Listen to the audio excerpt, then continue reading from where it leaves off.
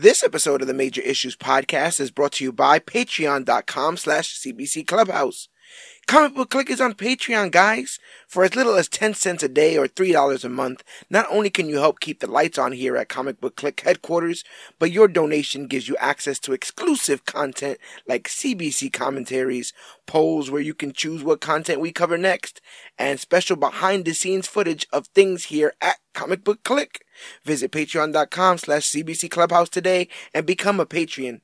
And remember, you, yes you, are worthy.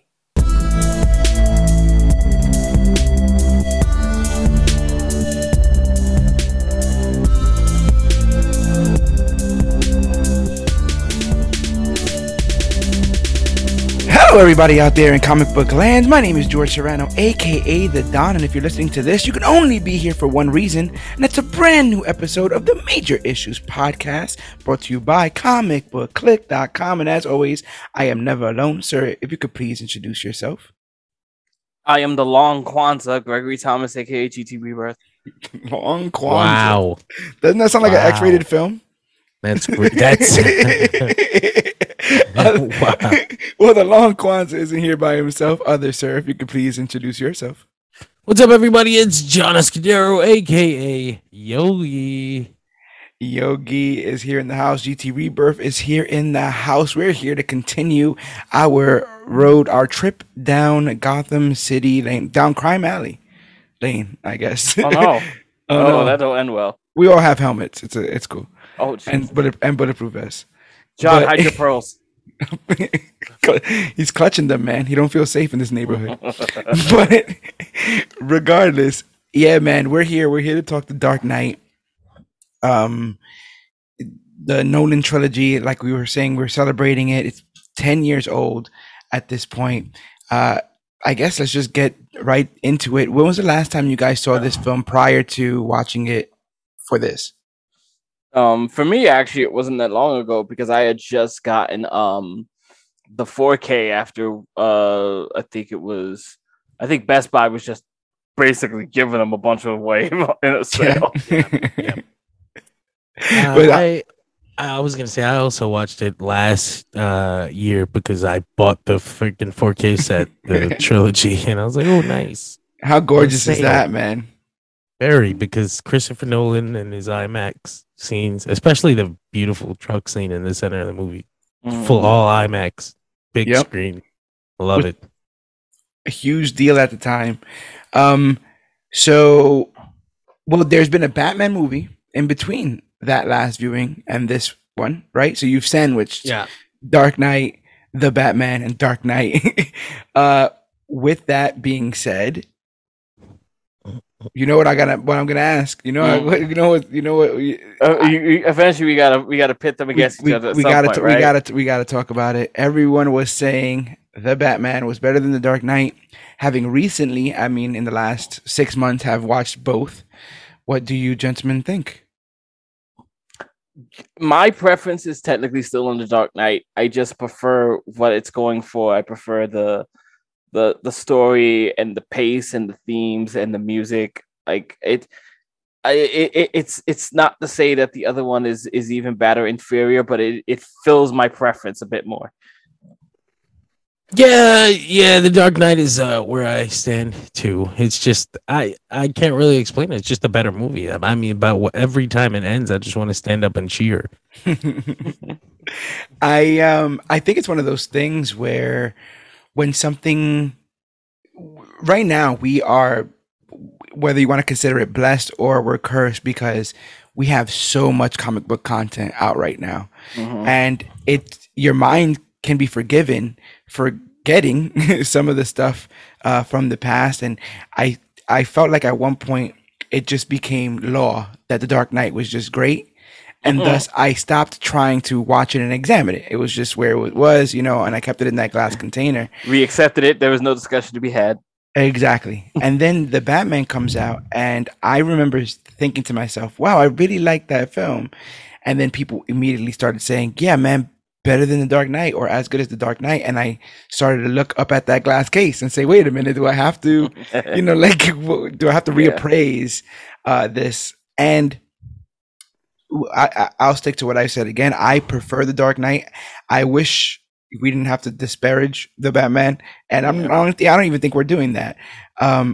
What I think is, I think that the Batman had to do a lot of the heavy lifting that Dark Knight didn't because of Batman Begins, and because of that, I do think there's a possibility that perhaps the film after the Batman can stand a chance against the Dark Knight because all the heavy lifting will have been done. Now you would have to have expertly followed up all the breadcrumb trails you laid, like I feel like Nolan did in this.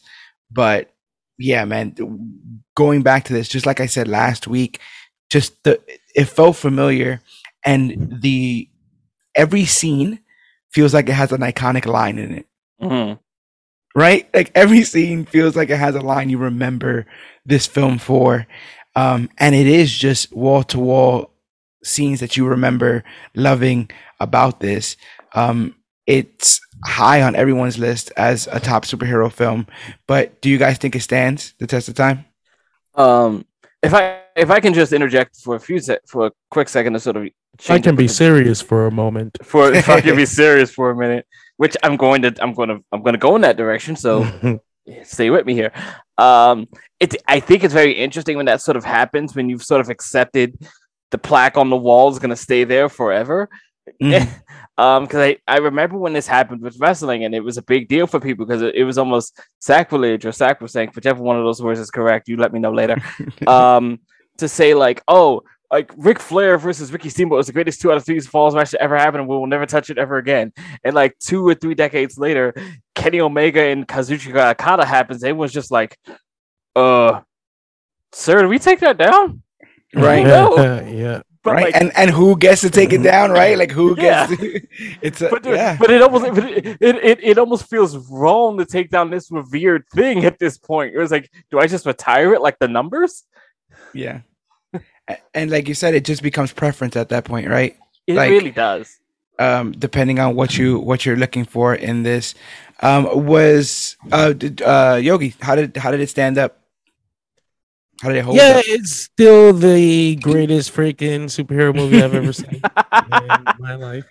I mean, I watch it and I think the same things you guys are thinking. Like, man, I even think to myself, man, maybe I oversold it to myself. Maybe it's not as good as I remember. And then I get to the fucking scene and they flip the truck, and I'm like, a real ass truck.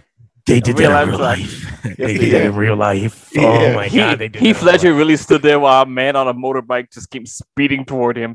Yeah, it's amazing. It's and then you get the picture stop. of him. And then you get the picture of him kick flipping over it. For me, it's as much as some of those incredible physical and visual things are happening. It's like, god damn, this script is so tight. And it's just like every setup is paid off so satisfactory. Yeah. And when you I think the film, we do this a lot when we review this stuff, right? Where if I'm watching this film for the first time, I don't know what to expect. So I'm watching it and I'm trying to let it tell me what the story is. Yeah. And then after a while, when I kind of get my hands around what I think it is, I start to look at what the alternate stories that they're also trying to tell, besides the main popcorny kind of quick story that they're trying to tell, right? Mm-hmm. And with this, me and Yogi were kind of talking off air about this. Like, there's so much of the Long Halloween in this that I think when you watch it with that background and you look at it as like the tragedy of Harvey Dent, like as like the biggest victim of what Gotham is going through, this weird transformative period where where villainhood is going to change from regular villains to super villains, the regular mob to, these mega terrorists. And for Harvey to be like the first main big victim of that, as like the person sacrificed in this weird war between Batman and Joker in this, it's so compelling when looked at through that lens. And like you said, the script is so tight that like even for a second I was going to say, well, you could have trimmed some of the stuff like the Mr. Reese stuff, but that actually leads up to a point where you see how crazy Joker is because he decides halfway through his plan. You know what? I don't even care who Batman is. I Yeah. don't care, and I'll kill the guy who wants to tell us. Like you know what I'm saying? Like it goes through there like that, and it becomes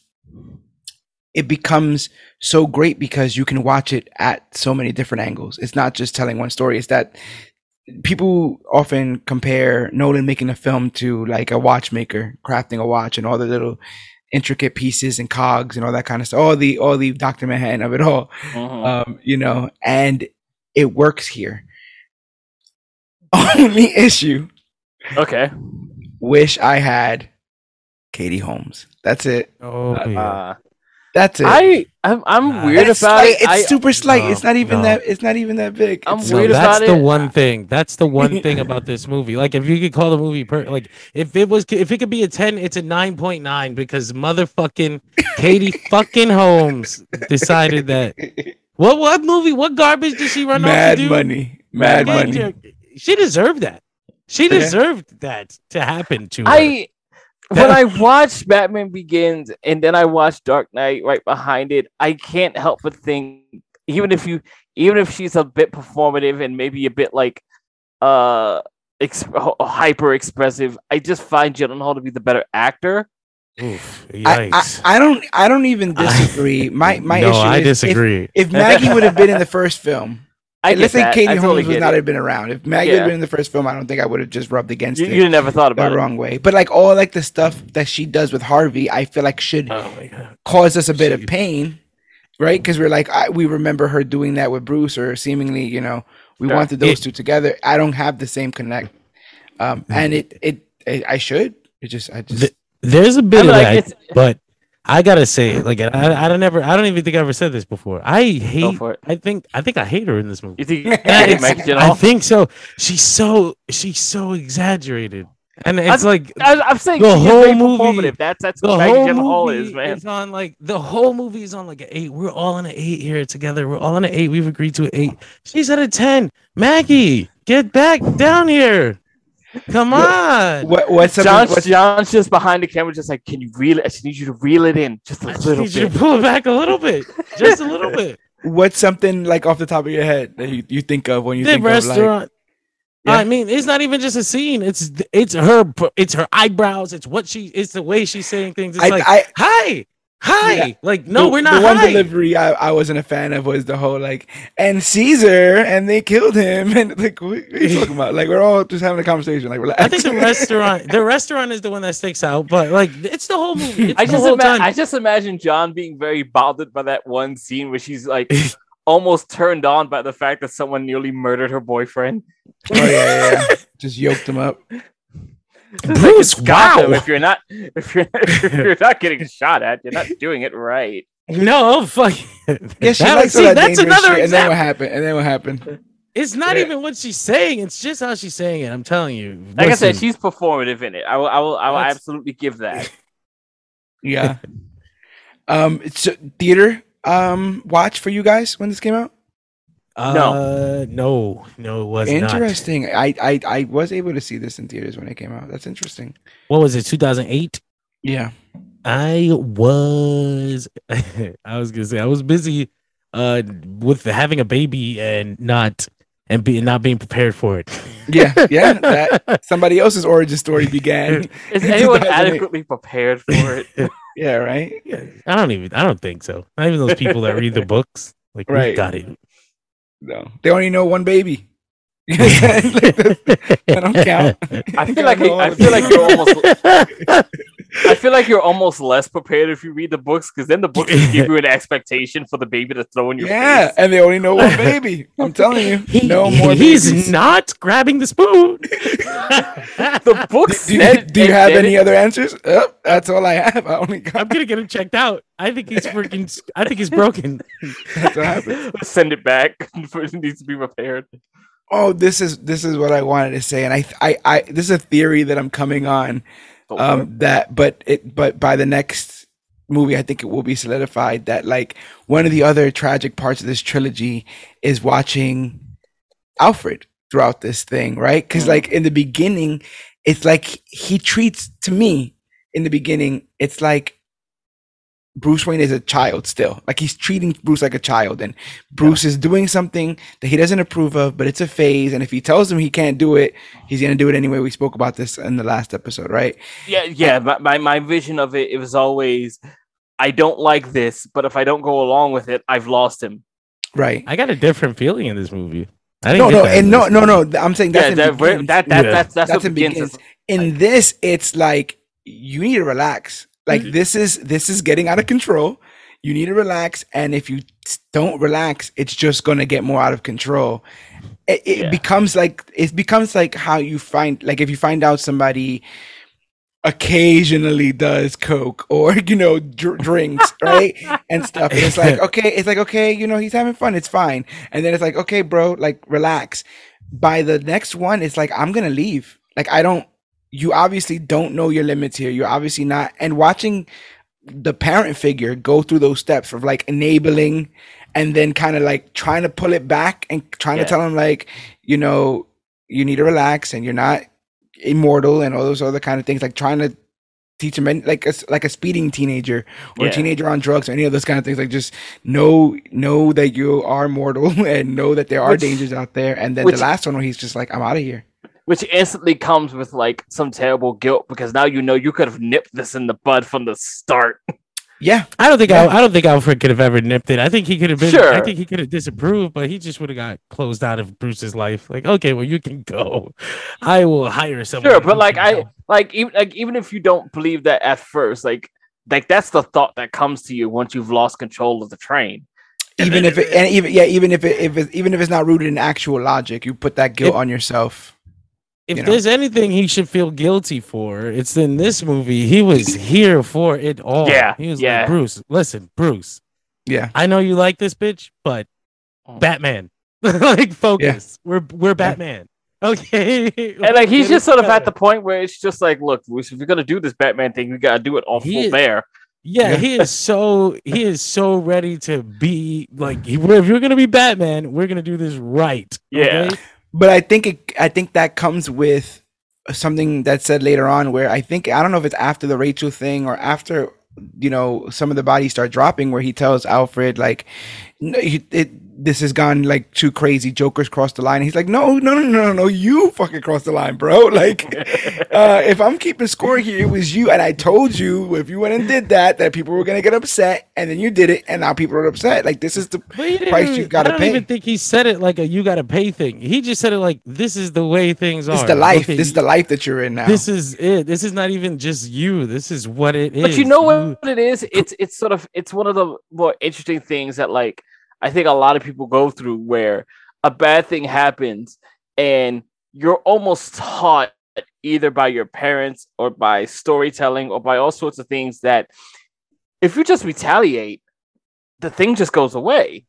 And it's just like, no, it doesn't. Right. Sometimes they fight back. Alfred's great because Bruce is like, well, did you ever catch? Like, Alfred gives the whole analogy about the bandit that steals the diamonds, but he just does it for sport. And Bruce is like, well, did you ever catch it? Yeah, we burned the forest down. We burned it down. which also, like, that line, I don't know if you guys have ever seen The Prestige, but there's almost a very similar setup where he tells a story, but he doesn't give the right ending. And so later on, like he tells it in the first third of the movie. And at the end of the movie, the person asks him like, oh, so what really happened? Whatever. And he just drops that mic, like that one line, like you said, like, we burned it to the ground. Yeah. And then both of them are known in movies. I was like, you knew he could do that, bro. You're like, tell a story and then leave the ending off, and then we'll come back around and we'll get to that. And we'll tell them why this this journey goes terrible for everyone. I really dig Gung Ho Alfred. I don't think I ever noticed how gung ho he was for this Batman thing. I'm down. Yeah. I like it. Not quite yet.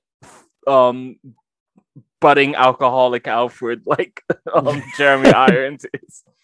Yeah, as a matter of fact, one of the compasses ends up being kind of Lucius Fox in a way, right? He ends up being one of the ones to be like, I get that you think that this is right in the grand scheme, but on paper, this is wrong or whatever. Bruce is like, yeah, that's cool. That's great. Use the thing.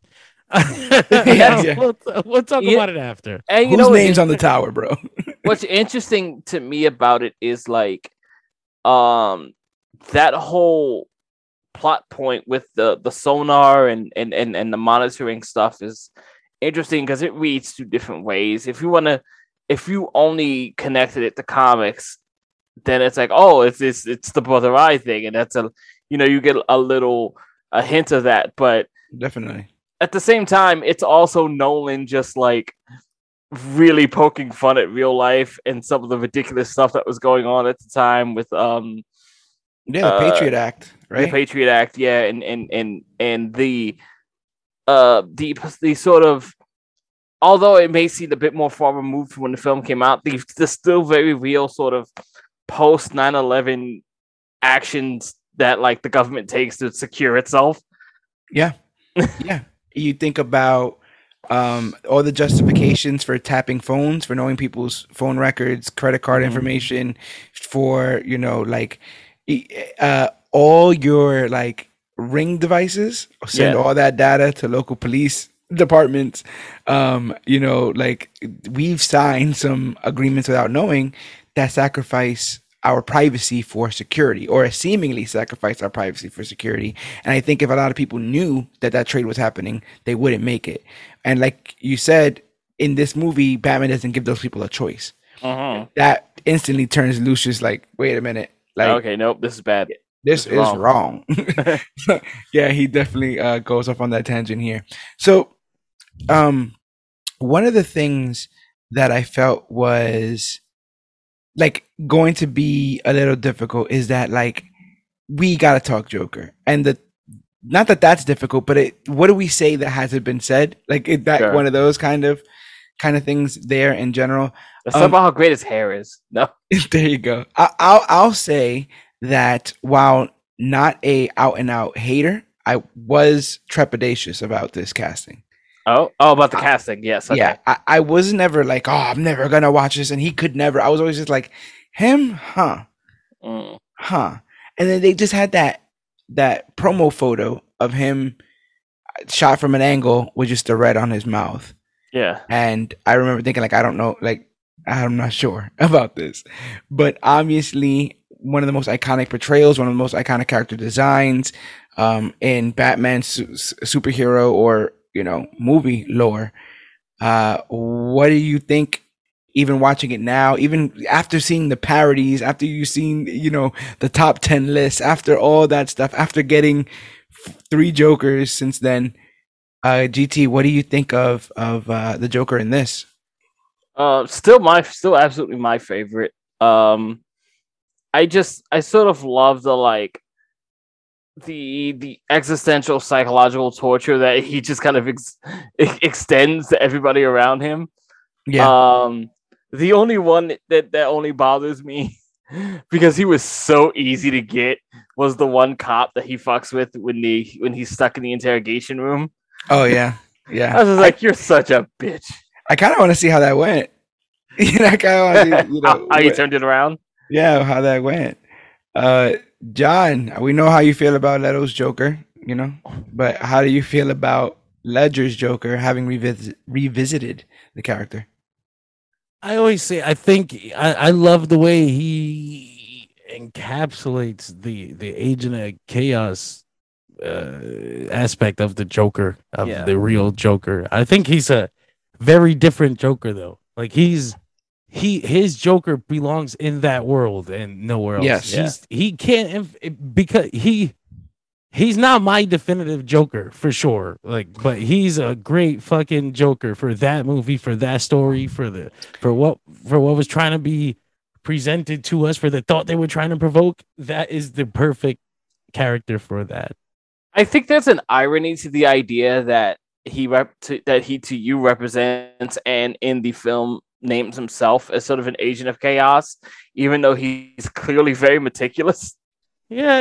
It's not even about like actual weird, low-key, out of control chaos, even though that's the way it's presented. It's more like the way he controls the so-called events. chaos. It's Yeah. It's very Joker It's very Joker. Yeah, he is a maestro of chaos. It feels like it's out of control, but it isn't.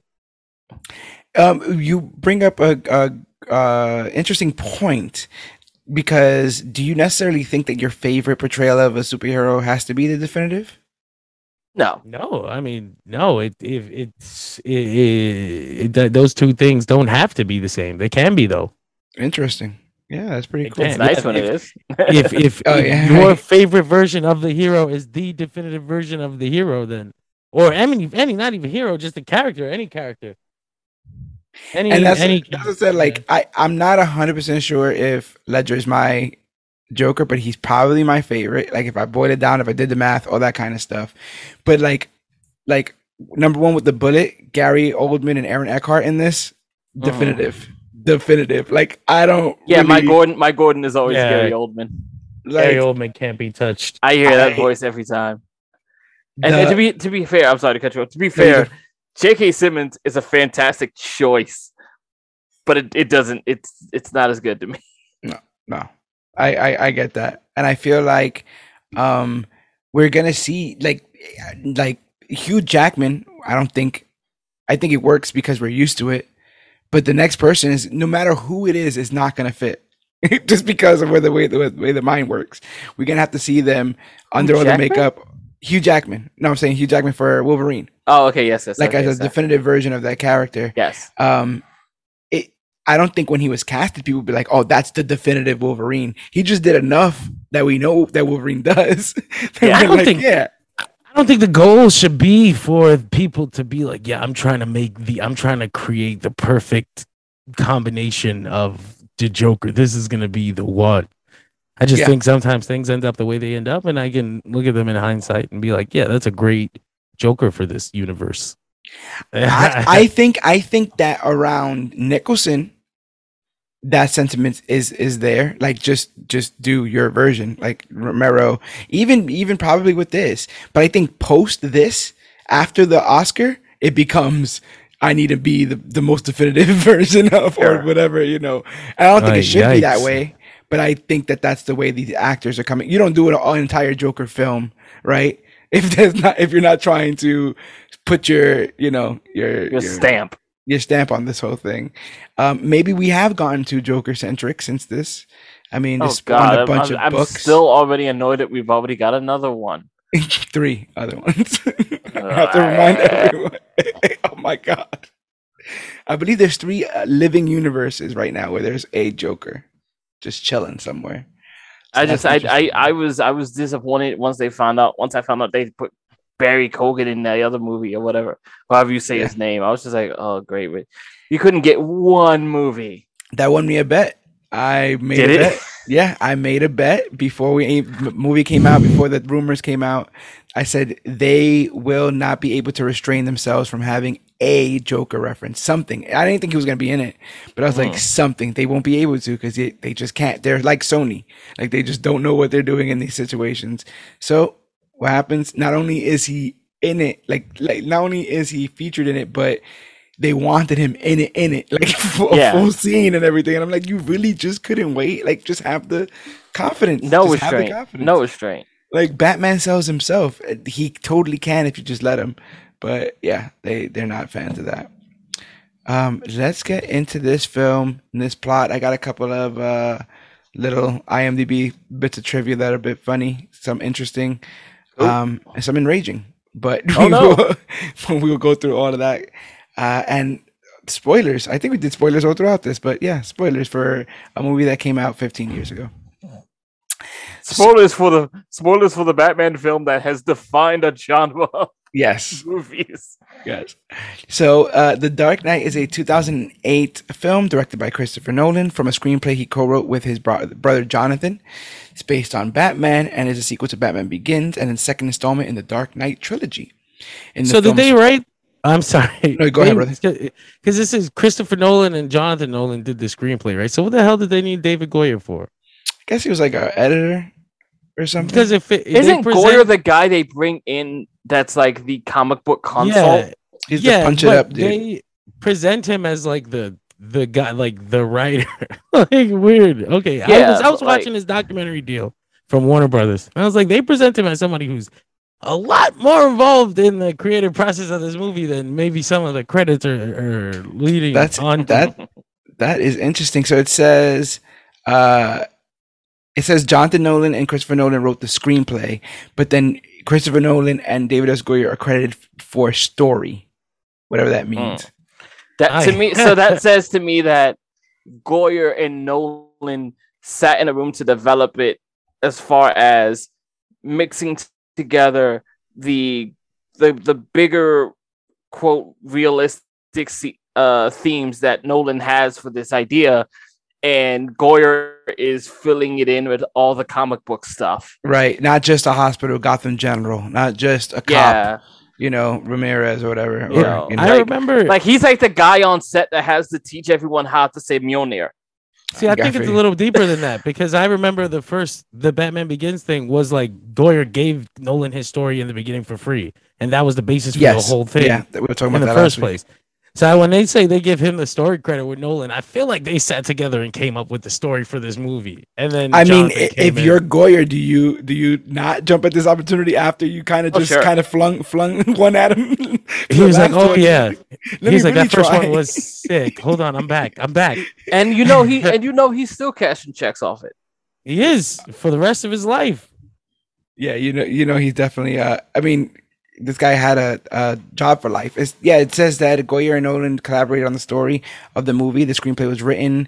And after watching this movie, Goyer said, "I can't believe my name is on a movie this good." Me either, buddy. A lot of people can't, buddy. It's not going to happen again. So hold on to that. Hold on to that. Boom, boom, boom. In the film's plot, the superhero vigilante Batman, Police Lieutenant James Gordon, and District Attorney Harvey Dent form an alliance to dismantle organized crime in Gotham City, but their efforts are derailed by the intervention of an anarchist mastermind, the Joker, who seeks to test how far Batman will go to save the city from complete chaos. The ensemble cast, which I think is the most decorated cast in a Batman film, Christian Bale, Michael Caine, Heath Ledger, Gary Oldman, Aaron Eckhart, Maggie Gyllenhaal, and Morgan Freeman, amongst others. This made more money than Batman Begins' entire domestic run in 6 days. So I thought that was important to note. The first 4 official days of scheduled shooting resulted in no film being rolled. Instead, Christopher Nolan demanded that he would screen 2 films a day for the entire cast and crew, with a break in between. So for the first day, they watched Heat and Cat People. The second day, Citizen Kane and King Kong. Third, Batman Begins and Black Sunday. And then Clockwork Orange and Stalag 17. I don't know what Stalag is for. Obviously, the Clockwork Orange stuff is some Joker in there. Heat is all that GCPD stuff, right? You and your friends are dead. Yeah, if no one's gonna watch Batman Begins, like you gotta watch Batman Begins. Like, what are you doing? Just in case you forgot what movie we were. We should totally watch the movie we're basing this on. Yeah. In 2020, last year, the film was selected for preservation in the National Film Registry by the Library of Congress as being culturally, historically, and aesthetically significant, making it the second DC Comics movie to be selected after Superman 1978. I was going to say, is that the first one? 2017, yep. As of 2022, this is the highest grossing movie to win an Oscar for acting. What an odd little tidbit. Yeah. Highest grossing movie to win an Oscar for acting. But let's get into this super tight plot. Our film starts off with the iconic scene of a bank heist being committed by a bunch of men in clown masks. From their conversation, these men are working for a man who wears makeup and calls himself the Joker. He planned this job, and according to them, he's sitting at home waiting for them to return with the goods. As the heist goes on, the clowns start killing their own men so that each remaining member gets a bigger share of the cash. The owner of the bank, who has ties to organized crime, warns them about stealing from the mob before defending himself with a shotgun. As the clowns pick themselves off one by one, we're left with 2 clowns before a bus takes one of them out. The last 2 clowns load the bus with bags of cash before one turns on the other and guns him down. The owner of the banks screams at the remaining clown, who decides to unmask in front of him, showing himself to be Heath Ledger's Joker, who uses the bus to escape with the money. Awesome first scene. I think it still works on rewatch. I think it's even funnier knowing what happens here. But do you remember, or did you have any idea that Joker was a part of this when you first saw it, guys? I had a feeling he would be. Yeah. I didn't think I did. I don't think I would have. I don't think I was aware of what the reference was at the time. Like the whole the Heat thing? what is? No, not even just the Heat Oh, thing. the mask being the mask. Caesar Romero's mask. Yeah, I think today I would have been. Like, I didn't. I Why does that wouldn't look familiar? caught that at all. Today I would have caught that. In 2008, I wouldn't. That was like the very first year I was getting back into superhero stuff too. A lot of the stuff on my first watch is very surface level. Ooh, nice Batman movie. Joker was cool. Yeah. You say getting back in. I'm curious. Is there a thing that made you get out? No, I Of the watched. Okay, you just grew I out grew of it. up. I didn't even grow out of it. I watched all the cartoons growing up. I loved them all, but I lived in the South Bronx. They didn't even have comic book stores where I lived. Yeah. I lived a bit up. I lived a little bit more North Bronx, but I totally get it. They didn't have those. Yeah. This is what I love about this is, you get the reveal of the Joker. You kind of see how much he's a mastermind, how he does all this. Like, what a way to introduce the character, and get all the points you want of him off. Yeah. Even showing that he has a sense of humor with the gas grenade thing that he gives to the guy. But Yeah. I think the icing on the cake, right, is the, what doesn't kill you simply makes you stranger, but the Nolan stranger, that like chord that he pulls, and even the music and all this, like there's almost like a ticking clock you can hear in the background as all these machinations are going on with this bank heist. It's such a tightly filmed and scripted scene. I think it totally still works. I love it. As you may hear over and over, Hans Zimmer is just an absolute ace throughout this entire production. Yeah, beyond the music too, it's just like for the whole movie, like Greg said, amazing. It's not a wasted piece of dialogue. Every single word means something. Oh man, this didn't go out to 911. It went to a private number. Yeah. It's one line. Or even just the banker guy, like having this very interesting idea about how crime used to be a bit more, prestige. Yeah. And on the first time watching, that scene means absolutely nothing. Like, it feels weird to me. Why does he have such a deep accent, and why does he have a shotgun? This is a mob bank. I didn't know that when I first saw it. So I was just like, wow, these bank owners are really, ride or die for their establishments. But no, he has ties. Like, all of this stuff is so cleaned up. And when you watch the scene of that bus driving out and just going with the rest of the buses, you just say, like, all right, like you're in for something here. Any real bank owner would just sat back and let the insurance deal with it. Yeah. I wanted to take this time to, obviously, this film came out after Heath Ledger's death. He had a sudden death from drug toxicity in January of this same year that this came out. And it prompted speculation over whether or not the movie was going to come out and how much that he had did. But Warner Brothers was like, chill. He finished this whole thing. He's done the photography. Everything's good. So there was no, to my knowledge, there was no kind of playing around like we were talking about with The Crow, where they had to use body doubles and almost a weird haunted mask to try to replicate Ledger in this. They had to issue a statement kind of letting everybody know about that. And then obviously you guys know that there was a bunch of rumors. They were like, oh, he was so intense, his studying for this because he locked himself in like a motel room for 6 weeks. Yeah. Mm-hmm. And, they, like, his family came out and was like, no, it wasn't that. He's had some issues, but he wasn't depressed. And he was taking a mixture of like prescription pills and sleeping pills. And his sister warned him about it. And, actually warned him about it the night before he died, and the mix ended up killing him. But yeah, people did like to romanticize and believe that that this role, like, there's no way this urban legend did not impact how Leto came at the Joker in his version, right? Come on. That's what I'm getting at here. It has not this urban legend now created this problem where people feel like you need to go crazy to do this.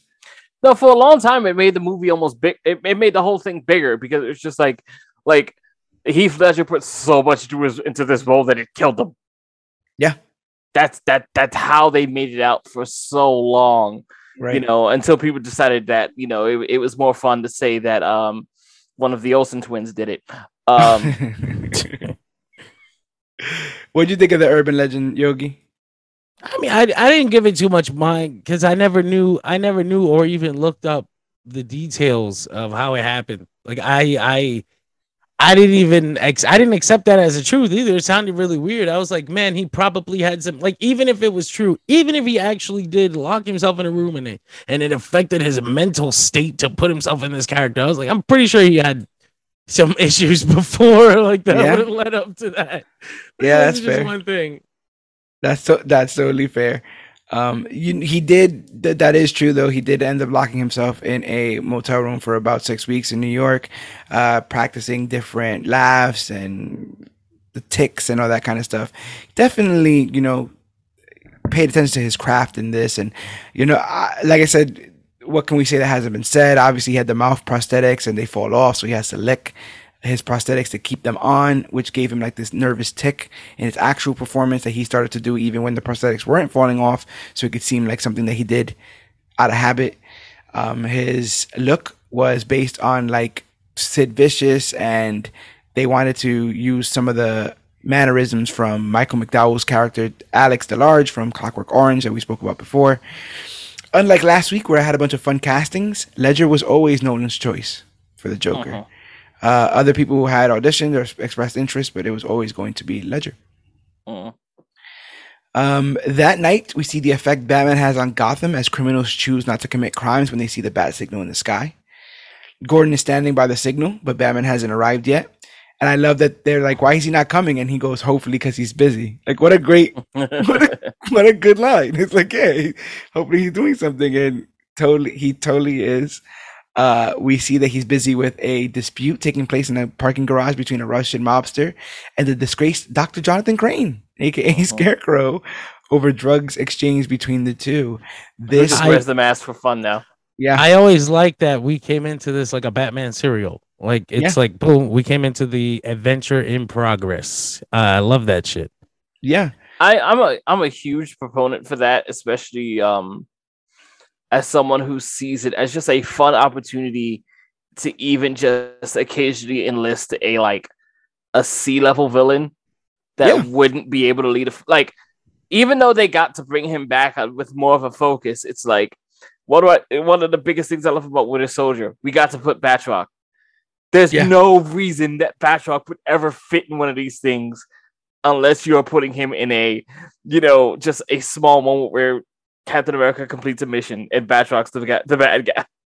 I'm almost offended that you placed the Scarecrow at the same tier as Batroc the freaking Leaper. Hey, listen, I've never seen Scarecrow jump any higher.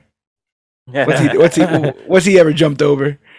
I thought there was a lot more. I mentioned in the last podcast that I thought they punched up the comic book stuff in Batman Begins because they felt like they had to. Maybe they didn't feel as comfortable doing what they wanted yet. Mm-hmm. But in this movie, they didn't.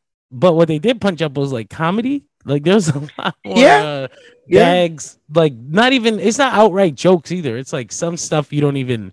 You wouldn't even see unless you're looking in the background. And you're like, okay, that's hilarious. That happens that way. So actually, I made a note of that myself. Where what I found to be very interesting is that other than the obvious gags you get for a character like the Joker, right? Almost all of the levity comedy moments are done by NPCs. I was just about to say that Alfred. Lucius, various cops making stupid lines, even Joker. I just want my phone call. Like I remember laughing at when he did that at that time just because of his delivery of it. And that makes sense. Like a Joker that's actually funny. Like he does things in this that are crazy, but sometimes it make you laugh. What? I even love the little moments where it's just like he's like, this is armored tank. He's got nothing to stop us. A few seconds later, is that a bazooka? Yeah, yeah. I love Yep. that. I love the truck. It's laughter is the best medicine, but they just put an S and slaughter is the best Slaughter. medicine. I never knew you could do that with the word laughter. Oh yeah, just Like, I never literally heard that one. Oh no. Just one letter. I forgot what it was. It sounds like Harley in my head. It's like you can't spell laughter without. You can't spell slaughter without laughter. That sounds. great. That That's sounds great. like Harley. This makes Jonathan Crane, aka Scarecrow, the only villain to come back right after his film in the Batman film franchise. I don't think it's ever been done before. Oh. And Twice. if you don't count the ghost of Ra's al Ghul, he's the only one to have ever come back. So I think that's kind of cool. Like that's a kind of cool distinction. Mm-hmm. But what you were talking about adding the Batroc of it all, it's such a small world building tactic. Mm-hmm. I think that's why the Flash worked in that first season, because it was Monster of the Week. But while doing the Monster of the Week, they were building the world, different companies, different organizations, different people we had to look out for, and we did just leave a crazy doctor out in the streets. We never saw him got locked back up. He just rode his horse in the opposite direction. We never saw him get locked away. So the idea that not only is he out, but he can't practice medicine anymore, right? So he's selling drugs, and the homeboy wants his refund, which is so funny as well. It's sort of it's the movie version of what Arrowverse eventually did with Vertigo. Yeah, getting people all tripped out. Thea Queen, poor Thea.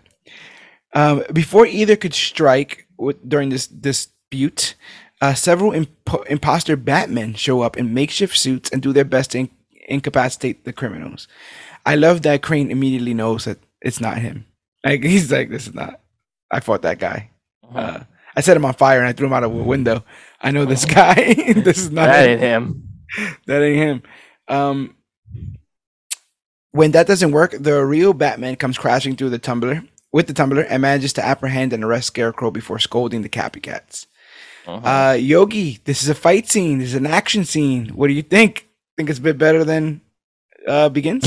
Yeah, I think they knew that the action scenes in Begins were bad. I feel like there's no way they didn't think, wow, these are really rough. I hope people can accept it anyway. Right. Because this time it's all elbows now. It's the elbows and punching. But at least you can see what's happening. In the last movie, they obscured all the action on purpose. Like you can see who was fighting who, but then Batman will be in the end and everyone's on the floor. And you're like, okay, well, I guess he won.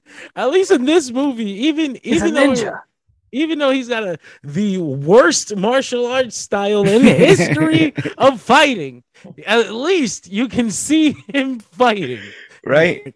It really made me think, because I thought about that conversation that we had last week, and it really made me think about how Batman has kind of historically been cutting around the corners in his action. Like possibly the comics does it the best. Maybe some of the animation does it the best, but in almost every live action portrayal, they found some way to cut around him doing. That's why when we saw the Ben Affleck warehouse scene, everyone was like, "What? Finally, like he's doing something. We can see it." And to give the Batman its credit, that first scene where he's taking out those thugs, it's very similar. I was gonna say, I think the Batman and the few Affleck scenes are probably the best best clean action you've ever gotten out of a Batman. Like I still really love the scene in, I think it's in the garden, where he's like swinging the dude's massive machine gun at him. In this, like, it everything feels so heavy, but I think it's because the suit is heavy. I think it's because it is. They're about to transfer over, and they're making a point to show that he's a bit slower in this. Yeah, slower and stiff in this. So yeah, you get the what makes you different than us? And, no, I'm not wearing hockey pads. Line there. But yeah, Batman eventually meets with Gordon. He was like 2 hours late, so they meet at the bank, and they go over the Joker, which was something that they, Easter egg that they had planted in the previous movie, so Batman would be aware of him. I feel awful for how many mornings that like Alfred has made breakfast for no goddamn reason. Nobody, man. We're led to believe this is not that long after Batman Begins, right? I want to say Yeah. like 9 months, let's say. Is it 9 months after Batman Begins then? I believe. Yes. That's crazy. They were like, hey, Batman you got Begins this- was pregnant and had this movie. you have this Joker guy. You should probably get around to checking him out. And he was like, yeah, I'll do it. And he doesn't get around to it for 9 freaking months. He's like, I'll look. No, he gives the non-committal. It's I'll look into. Yeah, that's what it was. Yeah, that's what it was. He was like, I got bigger fish for this Joker. Shut up, Gordon. What's he gonna do? Rob a mob bank? And then hey, Batman, I'd like to talk to you. He's like, okay, I'll look into it for I'll real look this into time. For real this time. And again, like this is very, very smart stuff. Like the mob bank is robbed by Joker, but Batman had already marked some of the bills because they were already tracing this to be a mob bank. And Gordon says he knows about 4 other ones. But if they want to strike and seize the money, they have to do it all at the same time, because if not, the mob is going to know and they're going to move their money. And to do any of that, to get any of that permission, they're going to have to go to the new DA.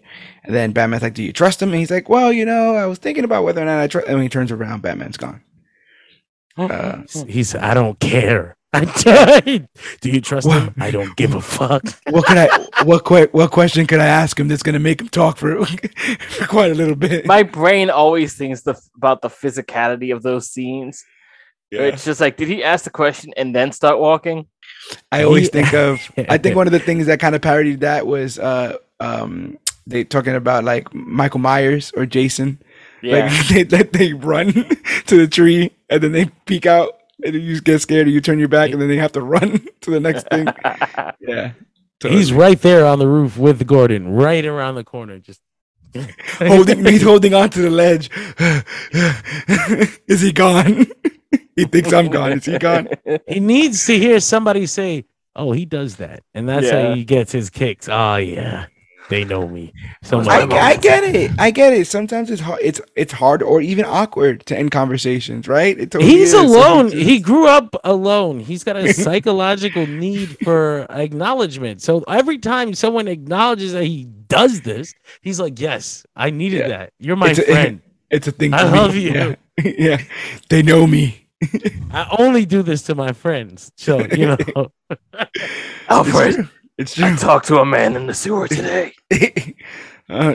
That's fine, Master Bruce. Please eat your berries. Solomon Grundy. I'm telling you, bring his ass in.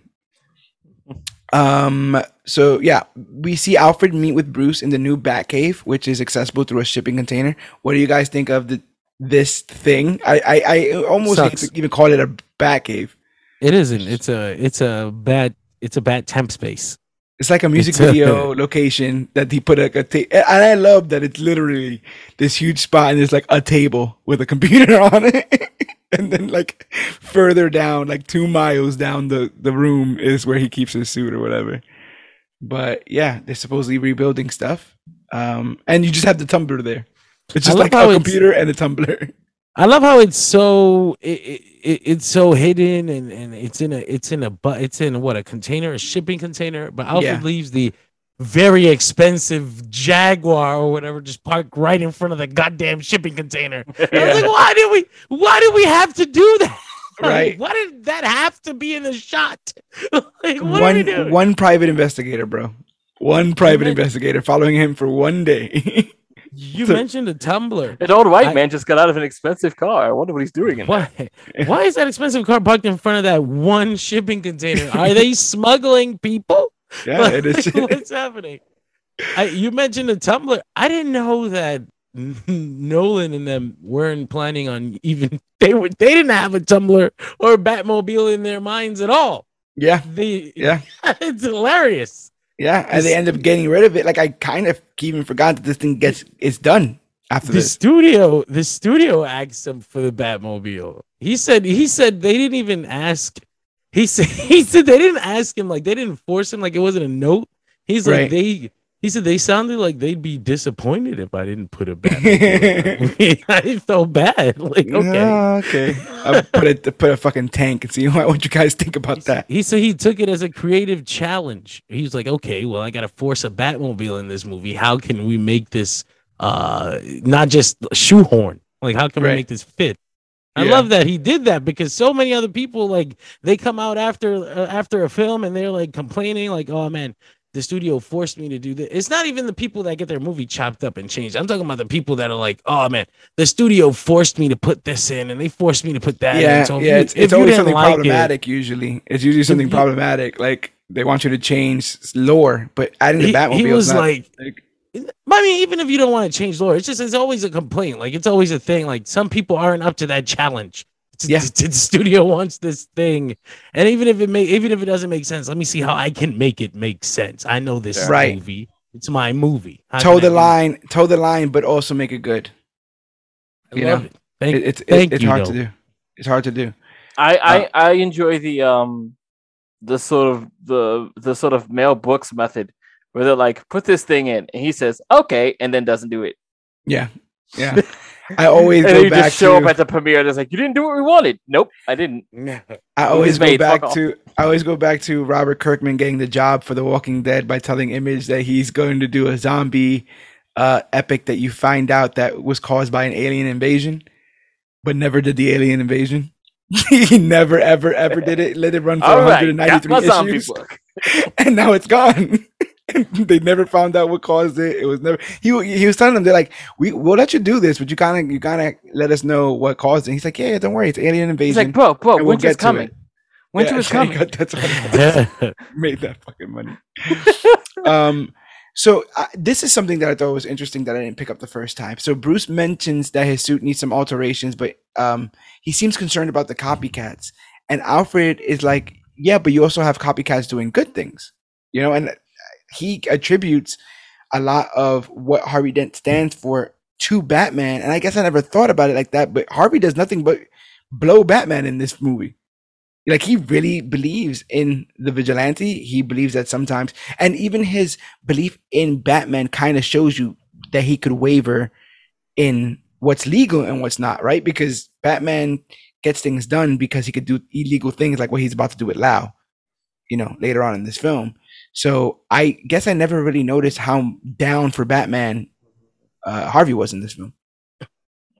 Yeah, I love how I love their relationship here. It's not like a relationship; it's like they have in the cartoon, but it's like I love that fucking guy. Respect.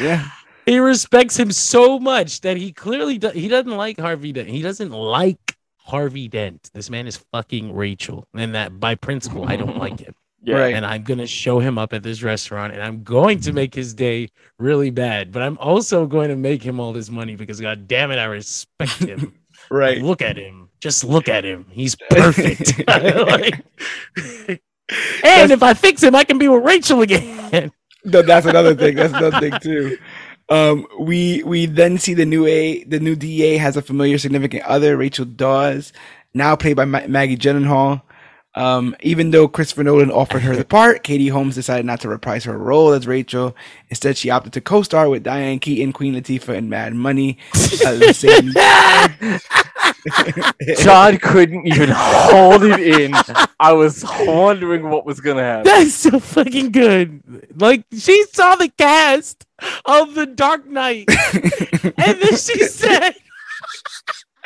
I will say this. I don't think they're gonna put Mad Money in the Library of Congress, the National Film Registry Library. She said, yeah, Gary Oldman is cool, but Queen Latifah. I feel like I heard rumors that Cruise wanted her out of this. I feel like I heard that. Yeah, I feel like I heard murderings or mumblings about that. That happened. That's what I heard. That was one of the other urban legends about this. That makes that makes more sense than I wanted to do Mad Money. More than anything. Oh my God. Yeah, I will say, like, the interviews with Katie Holmes in the Batman Begins behind the scenes stuff all feel very insincere. Is she Yeah. is she a Scientologist too? Is that She the she thing? I was have when they no were idea. together. Oh fuck! Oh no! People were saying Oh, when the no. time came to start filming The Dark Knight, Katie was being held prisoner by Tom Cruise in his home. Oh my Fucking God. hell! Wow. So yeah, she was dealing with other stuff, and she had to. He said, "Tell him it's mad money." Look in the camera and Tell say, him- "Mad tell him you money." Tell him you really like Queen Latifah. Super into her. I love how much you just really want to work with Diane. There you go. Oh man. Before they got Maggie in, they were considering Sarah Michelle Gellar, Wow. Isla Fisher, I'm not sure which who that is. I think the Isla Fisher thing ends up going to Lois from Man of Steel. Amy Adams. Yeah, Isla Fisher looks a lot like Amy Adams. She's just, I want to say, Scottish or Irish. I never see it. I think she's. I gotta see it. I gotta yeah. see a picture of her. I'm not sure who I'm talking about right now. I hope I'm talking. Yeah. Do you remember from what the Wedding Crashers? Yes. She's I haven't Australian. seen- I haven't seen Australian. that movie since I was a child. Oh, you know what? They have a picture of her standing next to Amy Adams for some reason. Yeah. And 'Cause they- they always, I think yeah. they did something together. Last week They- we spoke about Natalie Portman and Keira Knightley. To this week we talk about Isla Fisher and Amy Adams. I guess she replaced herself with Amy Adams in her family's holiday photo, and they didn't notice. That's That's- hilarious. That's so great. funny. But I I feel know like who it is now, though. I feel like she showed up to play Rachel, and Christopher Nolan's like, I don't know, but I like your look, and then he called the wrong person for He Lois. said, "You know what? I really So like apparently the if way you- look." if you Google their two names together, there's all sorts of things of Isla Fisher explains the differences between her and Amy Adams. Isla That Fisher hasn't been explains the mistaken for looking like Amy Adams in a while. She Imagine has that your to whole do life. a PSA, a 1 hour PSA where she points at a PowerPoint and explains the differences between her and Amy Adams. Absolutely ridiculous. As you can see, these eyebrows. The circumference of the Emily Blunt also considered, and Rachel McAdams. All these people suck, and I feel like they probably. I understand now how we ended up with Maggie freaking Gyllenhaal. She was the most. I She don't was the think most Amy tenured, I Adams think. or Rachel McAdams sucks. No, Amy Adams wasn't up for the part though. Isla Fisher was. Isla Fisher. Yeah. I think See, had way less he got her acting. confused just by words. He didn't even- I'm telling you, bro. But yeah, I don't know how you win with this. I don't know. Maybe Sarah Nah. Michelle Gellar can do it. Nah, Maybe. you kill Rachel. You kill Rachel. They did the right thing. I feel like- that's how you handle it. You I feel kill like her. replacing Joey with Buffy kind of works. Kinda. If you had to go that route. But I yeah. hate saying this, but I feel like Sarah Michelle Gellar is a great TV actress. Yeah. Yeah, but I mean Katie Holmes, I don't think she did much, right? In the No, movie. I mean, she wasn't in this movie though. In The Dark Knight, she would have had to. John Be said a that little is your more- ceiling. Yeah. Like, she would. She would. I think she could have pulled it off. I don't Yeah. know that Sarah Michelle Gellar could have. I don't know. I just feel it would have been weird. But like, I is Katie Holmes batting above her weight here too? Maybe. Well, Maybe he she did. He just- did imply that Katie would have to have done a little bit more. in Yeah, this. Yeah. for sure. I feel like that's how Maggie ended up being so high, so high level 10. She knew she had the right idea. She Now you said that, I just think of Nolan sighing every time she's done. Just like a, Sure. just like a. he's like, I could take again, but the That's fine. humming of That's- this that- IMAX camera is giving me a headache. He's like, that's fine. we're not 100% sure what the health effects will be of standing this close. Being exposed to this many pixels at one time. We're not 100% Oh sure. my god. So, in court, Harvey Dent shows his prowess by attempting to put away famed mobster Salvatore Maroni. Not Marone, it's just Maroni. There's no debate here like last week with Falcone and Falcone. Yeah. Maroni is played by. I feel like I should know this guy's name. Oh, I always forget his name. Honestly. I loved him in this fucking movie, man. Oh, he's great. He's a piece of shit. He's so good. Oh, Eric Roberts? Eric Roberts? It's Eric Roberts. It is It Eric is- Roberts. Yeah, Eric Roberts. Yeah, yeah. Yes. It's Julia Eric Roberts' brother. I didn't know that. What? Really? And his daughter is Emma Roberts. What? Oh, wow. What the hell? That's a Get out of family. here. Holy That's shit. a family right there. I didn't know that. That's crazy. Okay. The things I we get find out. The things we find out here. Live he and in didn't, living color. he didn't like Joker. The movie Joker? Yeah, he said it was nasty. Nice. Nice. I don't go for Oh. that type of stuff. not my bag. That's what he said. That's basically what he said. Really? He said I live Hey, in yo, hope. hey. Hey, yo, I live in hope. Hey, and yo. that guy was not hopeful. That's the quote. Yeah, All right. That's All Eric right. Roberts? Yeah. Okay. It's great. I love it. that's funny. I love it. Only two people that they want to name auditioned for the part of Sal Maroni. One is Bob Hoskins, Nice. which okay. The I can other, see it in my head. the other, You know what? I'm I kind can of see thinking it, of. though. You can see the Bob Hoskins. Yeah, I can see it. I can see it. You know In why the though? suit? He would look like oh boy. He would look like Falcone. Yeah, that's a kinda. point. He would That's a have good that point. He would have They that both kind have of that True, look. yeah. kind of a That, look. And that a look. rounded, balding head. Yeah, Right, the yeah. ears point out like an elf. It's weird. All right. Speaking of Yeah. rounding, balding heads, the other person that auditioned was James Gandolfini. What? That's too No, big. no. I never feels see like- past it. That I feels never like see past it. that feels like a hole in Holy one. shit. But I feel like but- I wanted when I was watching The Batman and I was watching what's his face? Colin Farrell as the Penguin. I just kept thinking, man, if James Gandolfini was Gandolfini. alive. Like, wow, Yeah. what a penguin that could have been. Well, It's could you crazy could that you we see got close. Gandolfini playing it the way he Yeah. did? I would just want to see Tony Soprano as the Penguin. That's what I'm saying. I guess That's what it is. that's That's sort what of I what I aim mean. for. Yeah. I guess that's sort of what I mean. Yeah, because when you say that, I'm imagining him playing it the way. Yes. I'm imagining Yes. Big Gandolfini playing it, just like, what are you doing here? I love it. God damn, I love it. Oh man, I'm walking here. Huh? that's amazing. Yeah, so he auditioned and he didn't get it. It might have been a bit too Too much for big, Nolan though. at the time. Yeah, like I said, The Sopranos was like mid run too, or did it just finish? It was either just finished no, or it was mid it's run. got to be because it starts in 2000. When How is many this seasons filming? That thing is? Yeah, it's When is it's the Dark filming Knight in probably? Go ahead. 2006 or 7. Sopranos was out. Sopranos Uh, ends in 2007. 2007. Yeah. Yeah. Okay, so you were yeah, that fresh was- off of that. He's right at the Fresh. end. He's right at the end. That's like people wouldn't be able to not see it as the other side of that Yeah. Sopranos cliffhanger and be like, oh, Yeah, he's yeah. the Penguin. He He's he the is Maroni. he Maroni. is Reginald Bell Johnson playing a cop. Yeah, yes, basically. yes, Yeah. yes. and like I said, it's a bit role for him. I think people would have wanted to see more. Oh, And 100%. He doesn't really.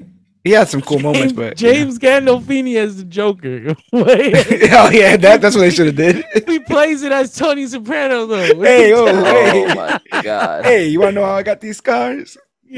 That'd be great. Brian Azzarello is so down. So this is a scene that mimics the origin of Two-Face in the comics, where he thinks that he has a key witness, but the witness changes his testimony, kind of makes him look like a fool, Mhm. and then mid-case tries to assault him. In the comics, he's thrown they throw acid in his face. In Batman Forever, I'll never forget, he uses a vanilla folder, and that's what protects the other half of his face.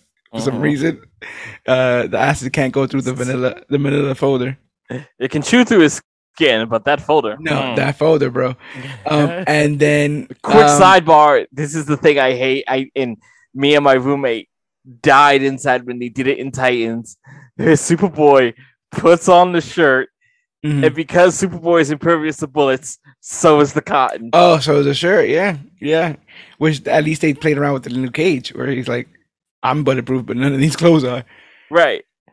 I hate that. Like you just got that shirt from some random street Yeah. profiteer, and all of a sudden it can stand up. Shut up. Go away. I hate you.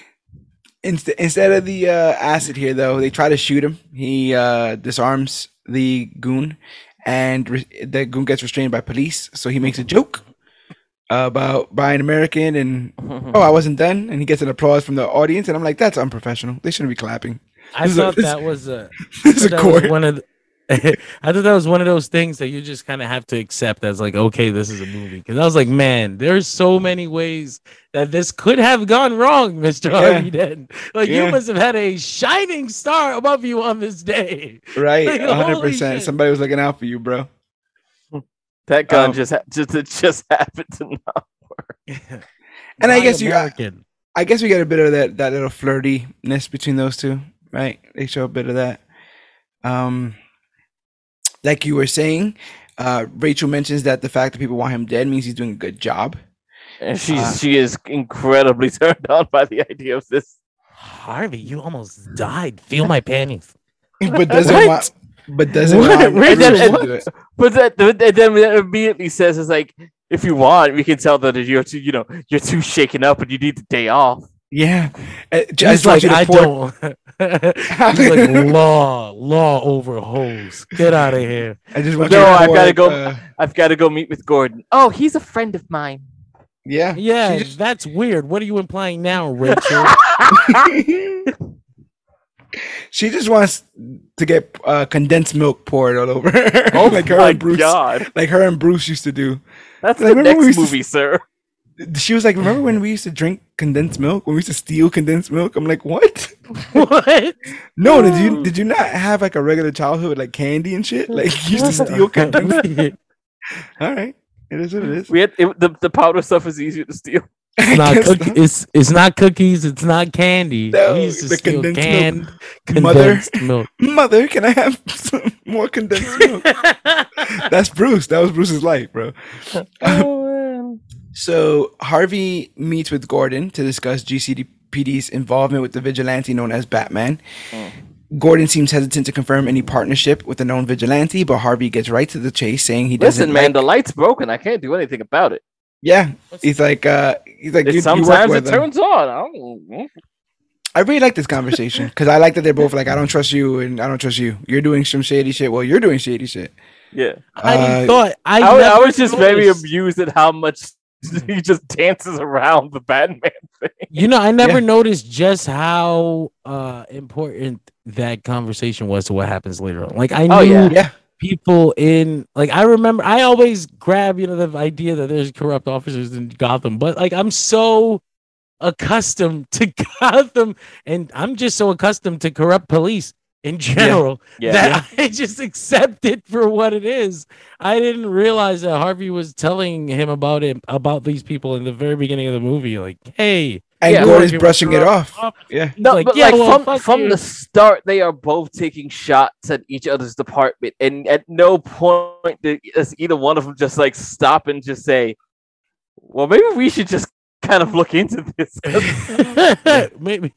maybe we should talk to your old friends at the IRA or whatever it was. IA and deal with this. Internal Affairs IA, IA. Yeah, we should deal with this. This was something you were talking about even upon your rewatch, Yogi, where you were saying that they had put the breadcrumbs for these corrupt cops from the beginning, and Gordon says in this, like, if I could not work with any corrupt cops, I'd be working with nobody, basically. Yeah, he was. It was so funny because in the first movie he's like, man, these corrupt cops or whatever, but in the second movie he's like, listen, life happens. They're all corrupt. I'm sorry, they're all corrupt. This Gordon is very like just sort of resigned to the lot in life he's been dealt. Yeah, because like even in the first movie, like they're giving him shit for being clean. He's just like, look, I ain't no rat. I'm not out here to tell on anybody, but I'm gonna do it my way. Well, it's like when you find out that there's technology used when you make skyscrapers. After a certain amount of feet in the air, the buildings are made to sway with the wind, just a bit. And using that comparatively, I feel like it's being depicted that Harvey's rigid, but Gordon realizes you can't be that way. You'll snap. You have to kind of go with the flow of, yeah, this guy might be a little dirty, and yeah, this guy also might be a little dirty, but like we're getting the job done. And I love how both of these men of the law have to turn to something outside of the law to get the job done. Like that's the bigger overarching message of this meeting, is that I'm trying my best here, but I can't. And you're trying your best here, but you can't. There's somebody that can, but it's illegal what he's doing. We're still going to use his methods to kind of get people on our side, and then we'll handle it on our side when we get them there. You know what it really reminds me of? We talked about it when we got to talk about the Captain America Sam Wilson one, where the larger problem is that the corruption in Gotham runs so deep that if we were to clean it out, the whole city would collapse into itself. Yeah. Because the systems that keep the whole city running would then cease to exist. It's too big to fail. The GCPD is too big as an organization to fail. And we're not talking about just the GCPD. As we saw in Batman Begins, judges, right? Elected officials. So it goes way deeper than just a bunch of Gordon's men or a bunch of Harvey's men. But even when he won't give up Batman, Harvey still gives him the warrants for the other banks. So he gives him the olive branch here. He could have really stood and been the person to fight against him and really try to coax out this Batman thing. Why do you think he still tries to earn Gordon's trust instead of kind of putting his heels in? He has to. I assume because he feels the need to win. There's that. As the movie goes on, Harvey becomes kind of obsessed with this particular case and doing whatever he needs to do to get these people in jail, to solve it, to win. I think that with Gordon, and particularly in the beginning of the film, the beginning of the relationship, he just needed that. Like, okay, we can build this trust. We can do this. Here's a little honey. Yeah. Get more done with honey than I'm sure he got open too. He was open. They're gonna have they had a conversation with Batman on the roof. I was there. We were all together. This was great. We're friends now. Yeah. I love it. So at Wayne Tower, a Chinese businessman named Mr. Lau gives a presentation about the merger of their companies, but is discouraged as Bruce Wayne is shown to be fast asleep. I love Bale's depiction of either aloof or Playboy Bruce Wayne. They don't do a lot of it, but he really nails it. Like, you get why he's fucking exhausted. Like, we just saw all that stuff with Scarecrow and stuff, and to be there and then finish all that, talk to Gordon about the banks, and then have this meeting at 9 a.m. Investors meeting about numbers you don't care about. He's over it, and then Lucius is like, "Yeah, I don't think we should be." He pulls him to the side, like, "Yeah, I don't think we should be making this deal." He's like, "Yeah, I don't really want to do it either. So let's not." And I was like, "Okay." Apparently, he was looking through all these guys' books. Go ahead. I was gonna say, I think he kind of implied that the reason they were even in the building was so that he can get a closer look at some of their information. Yeah. So I wonder how much of that sleeping Bruce was a put on. That makes a lot of sense. This way they could have ejected easier. So this is where he also tells Lucius, he's like, "Yeah, call the deal off," but then he also tells him that he needs a new suit where he could turn his head. I think when you say the new suit, I don't remember liking the cowl as much in Batman Begins. I think all the Nolan cowls, they're a bit much. Bother me. I don't like them. But in the beginning of this movie, he would be wearing the same suit he was wearing in Begins, right? Yes, you would think, yeah. So, because I was like, I think I like it a little more. Maybe it was a light, like maybe we're seeing it in a new light or something. I liked it a little more than I liked the suit that they end up making for him. The motorcycle helmet. Yeah. I think maybe it's the longness of the cowl. The reason he can't move his neck is probably what I like the most about it. Yeah, I don't think it's anything we've ever seen practical. This whole neck moving thing, we've seen it in live action before. They actually have to move their entire shoulders. Whenever they have to talk to somebody to the side, they move their whole body. So it was always an inside joke with fans and about the live action portrayals of these characters. And then this kind of hits the nail on it. I like the practicality of it, but there has to be a middle ground. And I don't know. I will take the motorcycle helmet probably over the weird high collar thing that they do in the Batman. Oh yeah, I can see that. To me, the cowl and even the suit makes him look smaller than the last suit. The last suit kind of made him look a bit bigger. This one makes him look fitter, like Yes. like a runner's physique kind of. Yeah. For Batman. Where I think in most portrayals that I think of, he's like this bigger, brooding person, but we seem to be getting smaller in live action portrayals besides Batfleck. That's a twink Batman. Hey, All bro. of them. All of them.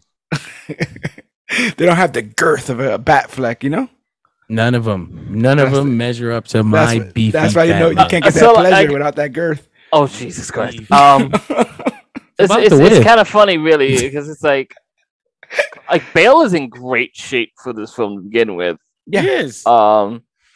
And it's sort of hilarious how you go to this much bulkier suit that really doesn't even match the body that Ben Affleck put on for it, even though he's in great shape too. But that suit is bigger than he is. Yeah. Yeah.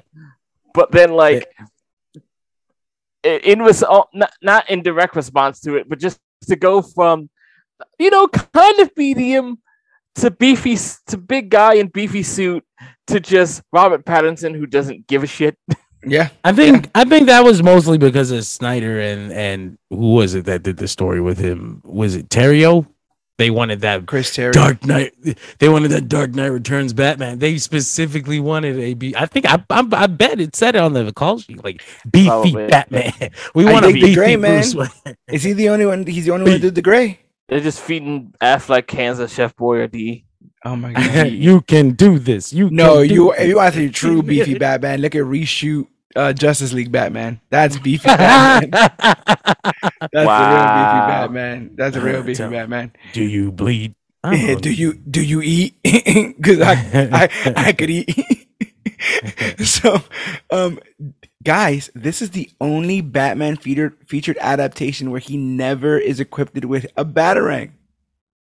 Mm. No batarangs in this whole film. He just has a retractable, the shooty thing the from shooty his out gauntlets. his gauntlets. Yeah. So all that batarang Sharukan talk last week. They were like, you know what? Forget it. I don't know which one's which, so we're not doing any of them. We're just gonna have this stuff shoot out of him. We're gonna shoot them. He was really all up on that military stuff for this movie. Yeah, he has some very interesting ass gadgets. My favorite is like that ridiculous like plastic bomb gun Oh yeah, shoots in Hong Kong. Shoots from 2 miles away. Yeah. So later that night, Harvey and Rachel are out to dinner when Bruce Wayne shows up and crashes their dinner with a Russian ballerina on his arm. He waves some money around to get them seated together, and the four of them discuss Batman and whether his one-man war on crime is something that Gotham needs. They talk about the danger of one man thinking he's above the law, and Harvey remarks, you either die a hero or live long enough to see yourself become a villain. A take on the popular phrase, absolute power corrupts absolutely. Dent correctly deduces that Batman See, wouldn't want to because do... Caesar. Yeah, that's what I'm saying. When she had to get in there, I was like, I get it. And there was this other guy, and his name was. It's almost like whenever anyone brings up Hitler to defend anything. Yeah, and then there was the other guy who thought that way too. His name was Hitler. It's like, come on, like, Can we not? yeah, this is basic stuff here. So yeah, Dent's like, Batman doesn't want to do this forever. He wants other citizens to stand up in his place, which I don't know if even Bruce thought about at the time. And then Bruce is like, wait, other people I could quit this? Like, other people could stand up in my place? And then he starts looking at, because she puts the paper in front of his face about, is Harvey Dent the Batman? He's like, yo, he could totally take my place. I'm out of here. I just got to get this wrapped up. Talk to Rachel for a second. Figure this whole thing out. So Bruce smiles, offers to throw a fundraiser for Dent's re-election for the hell of it.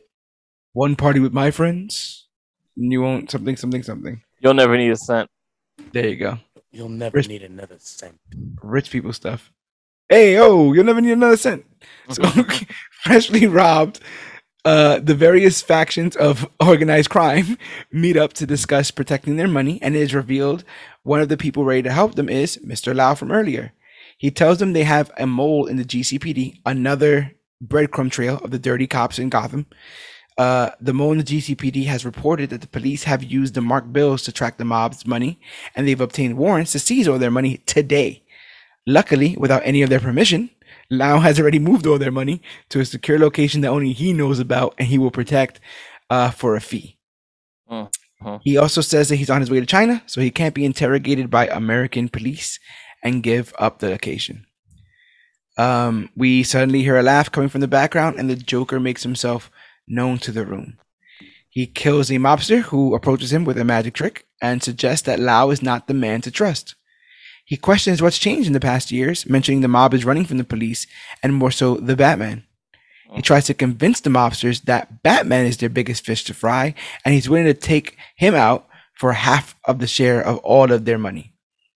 He warns them that taking too much time to decide could be dangerous, mentioning that the cops will not stop their hunt for the mob and their money. A mobster named Gamble becomes enraged and reminds everyone that it was this man who stole from them in the first place and places a bounty on his head. Seeing that he doesn't have many fans in the room, Joker decides to leave before leaving behind a Joker card asking them to call him when they're serious. What do you guys want to say about this scene? It's a pretty iconic scene, honestly. The old want to see a magic trick thing. I love that. Yeah. I love it. I love the story of it being legitimately dangerous to pull off. Right. Oh, yeah, he did it 20 times. I think he did. Really? It. Yeah, physically. They literally made the guy. Yeah, no special effects, all practical. They had a stunt guy push the pencil out of the way, and I don't know what this means, but it said that during the takes of this, there were 2 knockouts. I don't know what that means. Oh my god. Maybe homeboy had butted the table a little hard. He hit that pencil. He hit the pencil. Oh, two former actors hit the pencil. We don't know where they are now. The third stunt guy, he got the job because he could do it. Yeah, man. The whole "you ought to know, you bought it," all that stuff is great. I know the squealers, and it just points. I'm not crazy. Not. All those little ticks, so freaking good. And Nolan casted Ledger in this because he felt like he was fearless, and I feel like this is one of those scenes. Like even in the bank robbery scene, he looks like he's just walking about a mall, right? Like he's not like this is so nothing to him. And the same thing with here, a bunch of like mobster, the organized crime of Gotham City, all meeting up here, and he just strolls in and then strolls out. Like I said, extremely iconic scene. GT? You know, one of my favorite ticks about the Joker in this is one that they supposedly didn't even plan for, which is the very uncomfortable, like, constant licking of his lips that Heath Ledger does throughout the entire thing. And it's just because that the scar makeup is the just prosthetics. Like irritating him constantly. So he's just the glue and stuff is falling off. So he's trying to like to adhere it to the sides of his mouth by licking it, and it just becomes a thing he does the entire film, and it becomes a part of it.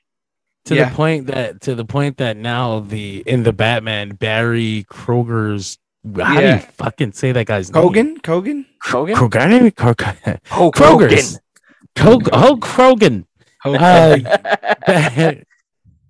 What's it? Druid from the Eternals? Yeah, he does the same thing almost. He's like mimicking that a bit when he's talking to the Riddler in his Arkham. Even when he's talking to Bruce, he's all the. And I was like, okay, I fucking hate this. He's like a dog licking a wound, and later on he ends up comparing himself to a dog chasing tires, and then at one point he adopts 3 dogs from the Russian guy. So it's there's a dog motif thing featured to your pooches. Yes. He got a little bit of an accent there when he said that. He did. Oh, my long Halloween scene of the trio of Dent, Gordon, and Batman meeting up to discuss how all the mob's money was conveniently moved once Dent got involved. But that is specifically, right? They're like, once you found out about it, it got moved. Oh, you telling me it wasn't your cops? They were on the beat. I was gonna say to again fight about which team is more corrupted. Yeah, and Batman's like, I don't give a fuck about any of this. What's going on? We gotta stop this. And they both. I almost got one of your guys cold on the racketeering beat. I'm like, what? Yeah. Oh, who? Ramirez? Words?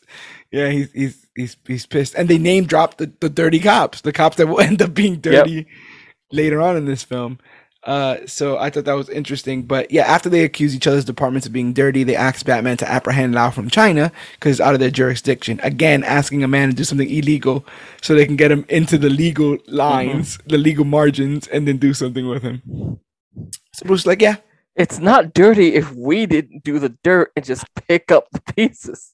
I just think it's very funny how absurd it is. Like, yeah, we can't extradite him from China. I'll extradite him myself. I get him. You want me to get him? I'll get him. I will literally drag him back to America by his fucking leg.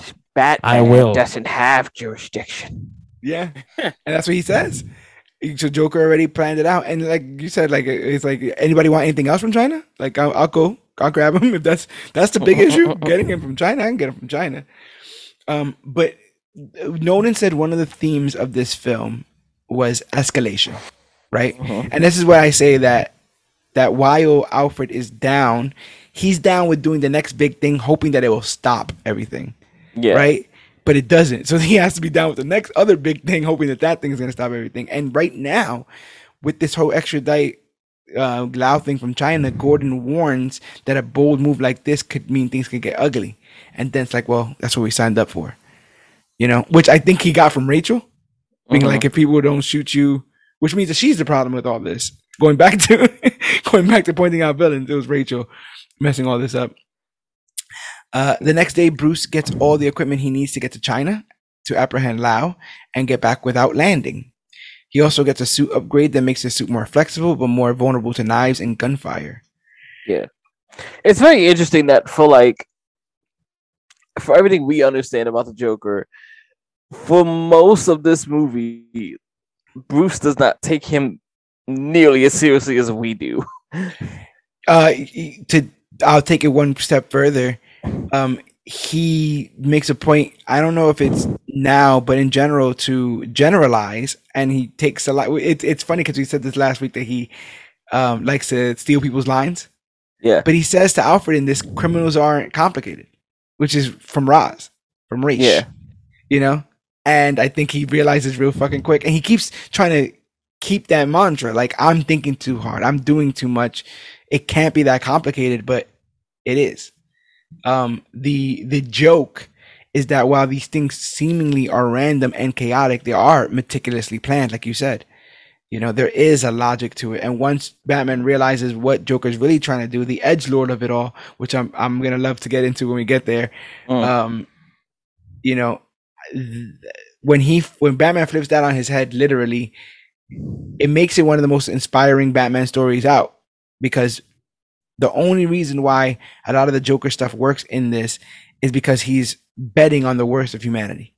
Yes. He's betting on the fear, he's betting on the desperation, he's betting on literally the worst parts of us, and he makes the biggest bet at the end and he doesn't win. You know, and I think that's great. Like, I love that in hindsight. I like that Bruce was so hopeful for Gotham. I was like, that's it's a big bet to make, bro. I don't know if I do it. That's a big leap, Bruce. Like I didn't know you cared that much. Could you imagine in Gotham? Could you imagine ever saying, "The Bronx has showed you its true face"? I was gonna say if my bet is to bet on Debo, I don't know if I'm comfortable with that. Hey man, give it to me so I can do what you should have done 10 minutes ago. I fought Hulk Hogan. So don't know how to take a life. Then so it goes to Lau. Alfred helps. Sorry, since we're just on that scene for a moment, because I see it every single time they get to that scene with the boat, and I know that remote almost doesn't freaking make it in that scene, and it was just like, just keep it. We're not doing it again. They just left it. They just left the freaking remote in the scene. You you were talking about Alfred being down. He's not down at babysit these ballerinas. He's over that. Which makes me think that he lived a hell of a young life. You know? I think most old men would still be a bit excited for this venture, but he's just over this. I had my times, Bruce. I'm done.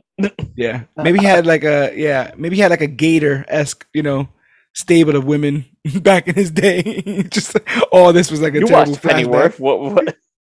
I didn't watch Penny. I haven't seen Oh, Pennyworth. you Did haven't? see- I thought you did. Dan.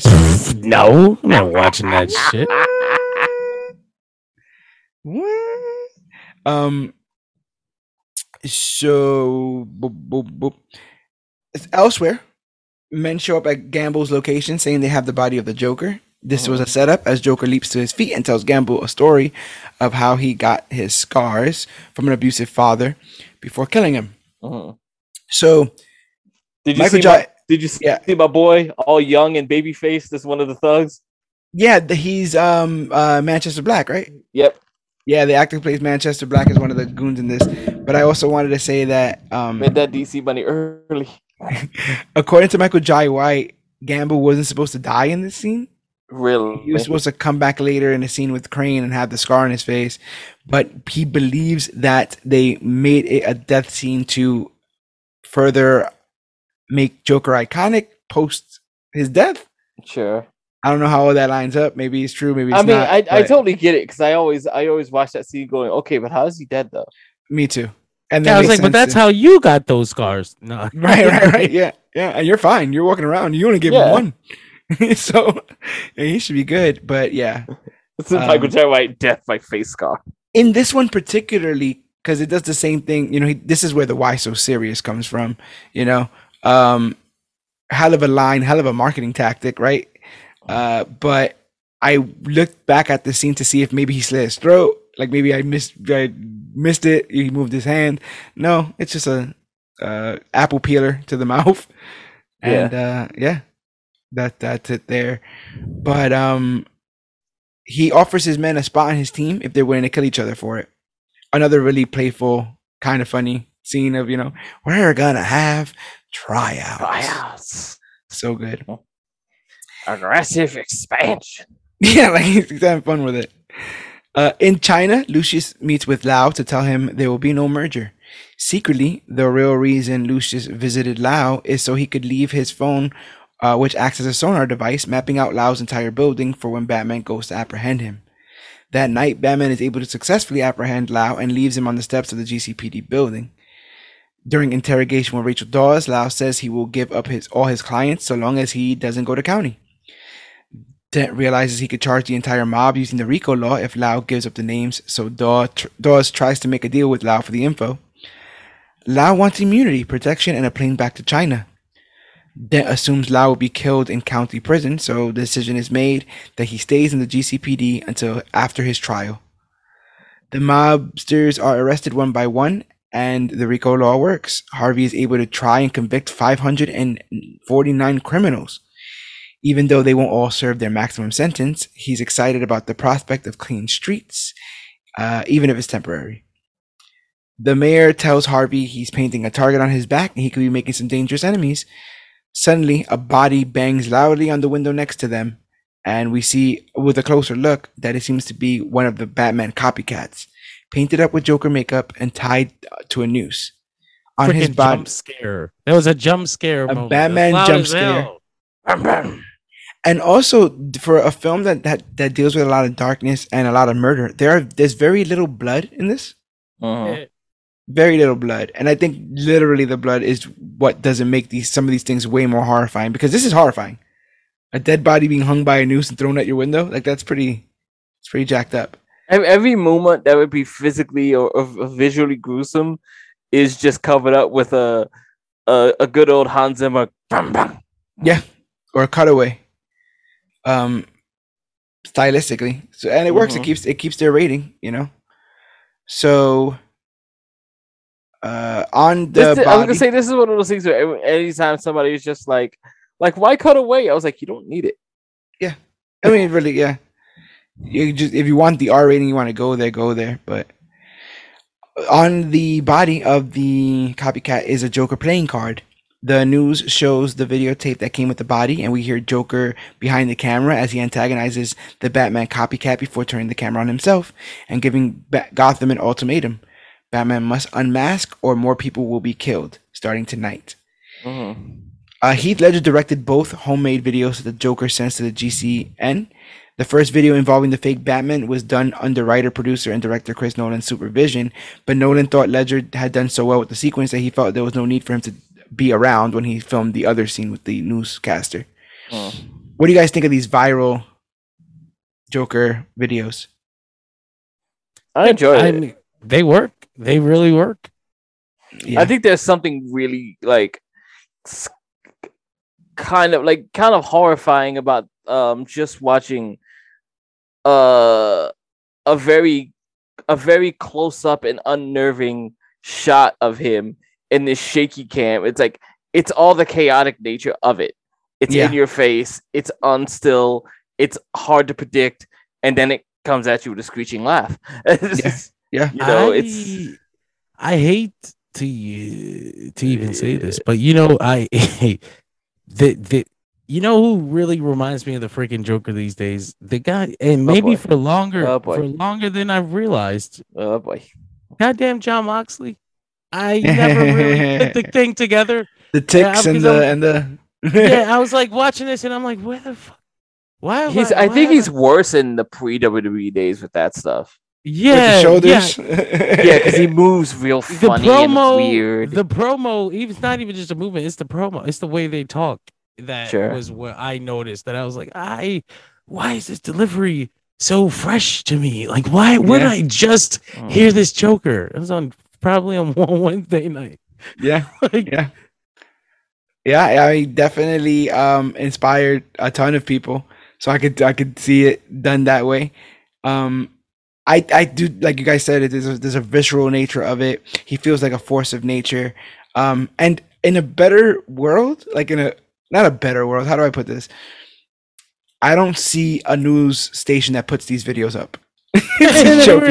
In the real world, you can watch it in a smarter world. Like, you don't want to put the criminal's manifesto up for the world. You probably don't. You know, so. But especially these days, we've done enough. You know, it is Nolan's British, so he doesn't know about the huge amounts of domestic terrorism that occur. We've nailed it down. That no, we don't show any of that. Well, I mean, I think I guess the Batman sort of covers exactly why you don't do that, because then you'll get a bunch of people that agree with him. 100%. and want to destroy my beautiful Madison Square Garden. Ridiculous. Gotham Square Garden. At the fundraiser, Bruce arrives via chopper, and after cracking some jokes, endorses Harvey as the DA. Later, he takes Rachel to the balcony and tells her that they can be together because of the existence of Harvey as DA would allow him to step down as Batman as she wants. But she seems unsure. Again. Officer Ramirez tells Gordon that the Joker card on the dead body has 3 different sets of DNA on it, possibly hinting to Joker's next targets. The DNA traces back to Judge Cirillo, the judge that handled the Rico case, Harvey Dent, the DA, and the police commissioner, Loeb, so Gordon sends his men to these locations. He's right to do so, as Judge Cirillo is blown up in her car, Loeb is poisoned. Harvey, however, proposes to Rachel, but is interrupted when Bruce puts him in a sleeper hold and hides his body. I once saw a Reddit feed where they went into a whole discussion about what killed Loeb and how that didn't make sense to them. The poison? And he just dived deep into the science of like nothing with smoke, nothing would have done that. That he could actually ingest to kill him. So they never found anything? So they never found anything? No. That's hilarious. That's great. That's great. They just poured acid. They just end up dry ice. He choked on it and died. They just end up just agreeing that, like, yeah, this scene makes no sense. Right. No. Scientifically, it makes no sense. I'm telling you. Was Loeb corrupt in this world? I don't think so. I don't think they ever insinuate that he is. No, he's just a dick. Right. He was a dick. He was an antagonistic dick. Okay. And even though he was a dick, the mayor always is. Yeah, he's named after obviously Jeff Loeb, who's also an antagonistic dick. Oh, there you go. That's where he got his namesake. So the Joker, after he gets yoked up, the Joker uses the distraction to dangle Rachel out of a window, and he lets her go. So, oh no, I jumped a bunch of that stuff. Joker has to show up first, right? So, right on time. Scare the shit out of Michael Caine. Yeah, right on time, Joker crashes the party looking for Dent, intimidating and threatening partygoers before settling on antagonizing Rachel. He gives her a different version of his scar story, this time involving a wife with gambling debt. Before things get out of hand, though, Batman shows up and does battle with the goons. Joker uses this distraction to dangle Rachel out of a window and let her go, so Batman chases after her and not him. This Batman's- whole scene was full of one-liners that I was just like, wow. So good. It's all so good. The camera work of constantly spinning around Rachel and Joker as he tells his story, just getting you all disoriented and shit. So good. You're gonna love me. Yeah. Yes. I hated my father. So like, there's also that guy who he tells like that he starts talking about, like, you know, you remind me of my father and I hated my father, and apparently he's been in a bunch of Batman films. Yeah. I can't remember who the exact gentleman is, but yeah. He's a politician, right? A senator? I believe Yes. so. Yeah, he's in Batman v Superman. I know that. Oh wow. Yeah, man. There are a lot of politicians in Batman v Superman. So yeah, and I still never got like the whole like holding on to Rachel and smashing through a car several stories down and everyone's okay thing, but Rachel. Gordon is told that these deaths that are occurring, and I guess I want to speak to that a little bit too. Like, the editing in this film is what makes all of Joker's acts look so crazy and chaotic. Obviously, the music does a lot with the tension and stuff, but like the idea that seemingly as being displayed, all of Joker's plans are going on at the same time. Yes. And while those are going on, he's not even there. He's somewhere else finishing another part of the plan, makes him feel like this ethereal force more so than an actual tangible person. But then also the side part of the plan that you didn't even see coming also shows up later. Yeah. That he completely planned for. And that's why I'm saying, like, the stakes get raised because we think that it's the last time we got to raise them. But he's already planning the next big thing, you know? And we're all of us are a step away. Gordon is told that these deaths are discouraging people from continuing to go after the mob. Dent proves to still be determined and goes straight for Lau, choosing to make sure he stays safe so that he can testify.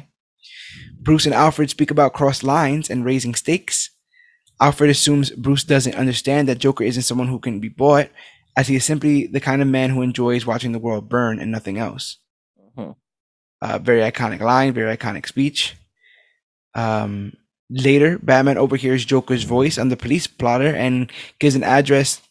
Joker gives an address to the body of Harvey Dent, but instead we find the dead bodies of a man named Richard Harvey and Patrick Dent.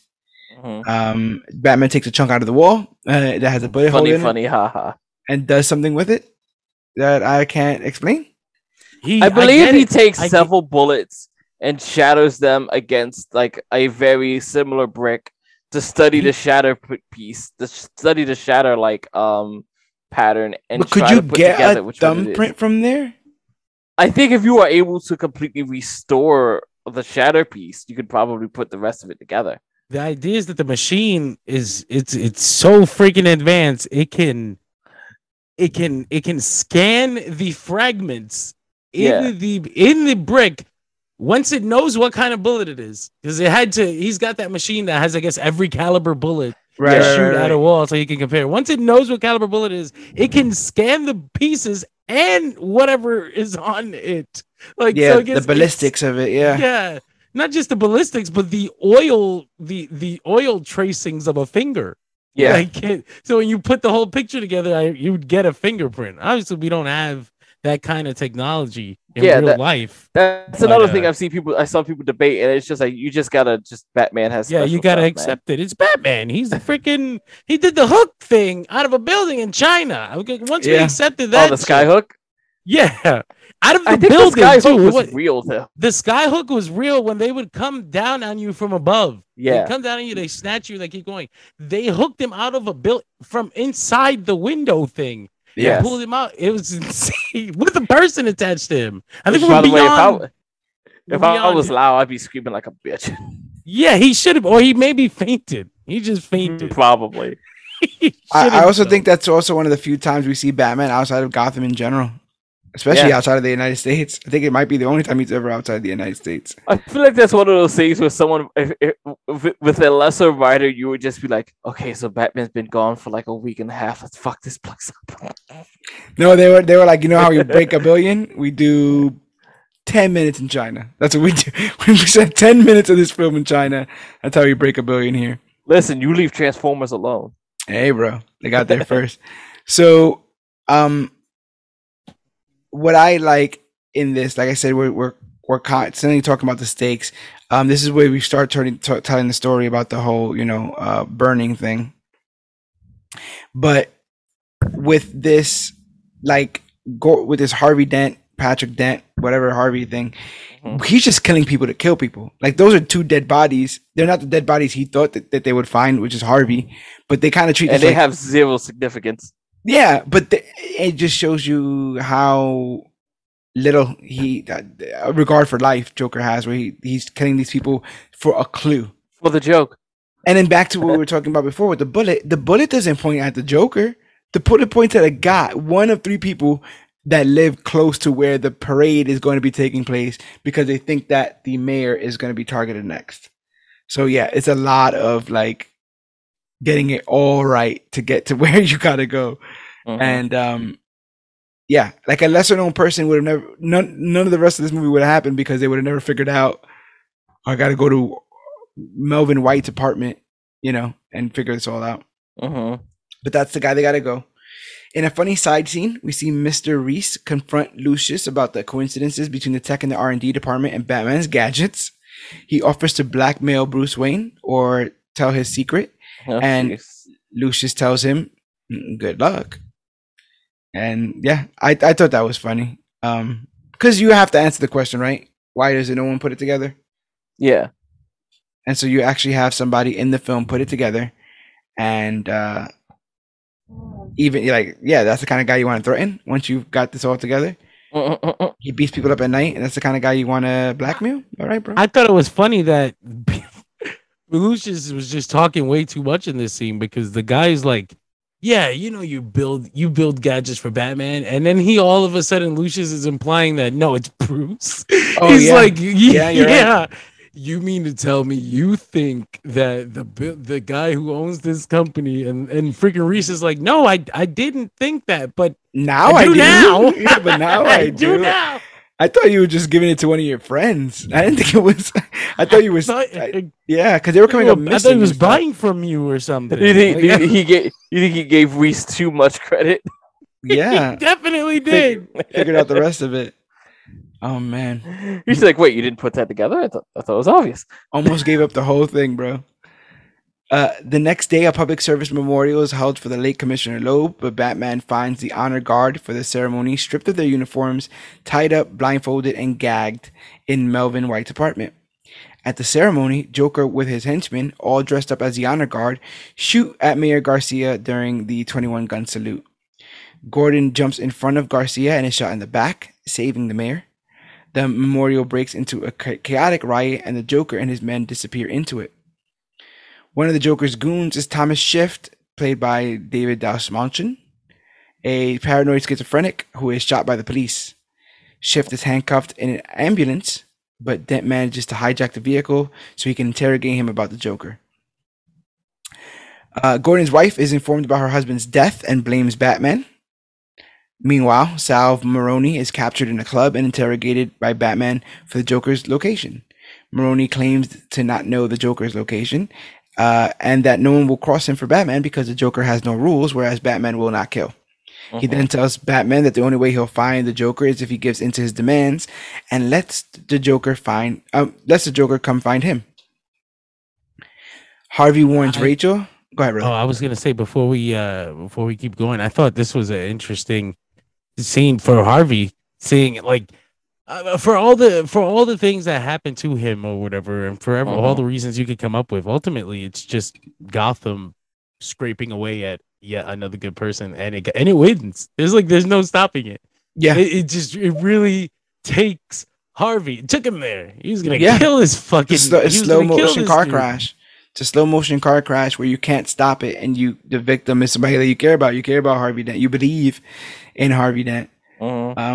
And yeah, that's the thing. Like he has this moment where he calls Rachel. He's like, "Go to wherever you're safe." And she's like, "I'm only safe at my ex-boyfriend's house." And he's like, "Really?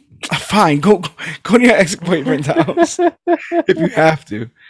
But I do enjoy the idea though that also we're already clued into the fact that it's a trick coin, but Batman doesn't know that. He's just like, no, what's wrong with you? Right. No, that's what I'm saying. So Batman shows up. Harvey has this criminal at gunpoint. You can see that the anger and desperation has already gotten the best of him as he's interrogating him, shooting and literally burning the guy and all this other kind of stuff. Before things can get out of hand, Batman intervenes and he kind of criticizes him for interrogating a mentally ill man. Yeah. Like he basically says, like, what do you think you're going to get out of him? Like he's mentally ill. He then tries to motivate Harvey by telling him that if he slips through the cracks, all the good he's already done will be erased. Instead, Batman agrees to unmask, which Harvey is fully against. That's when he screams at him. With one last look at the Batsuit, Bruce closes up shop. This scene always makes me laugh because it's just Alfred shoveling paperwork in the furnace, and he's gonna be Batman like tomorrow, the next day. Like, what did they get rid of in that moment where they start? Like, you want me to burn those things too? Yes, all the records.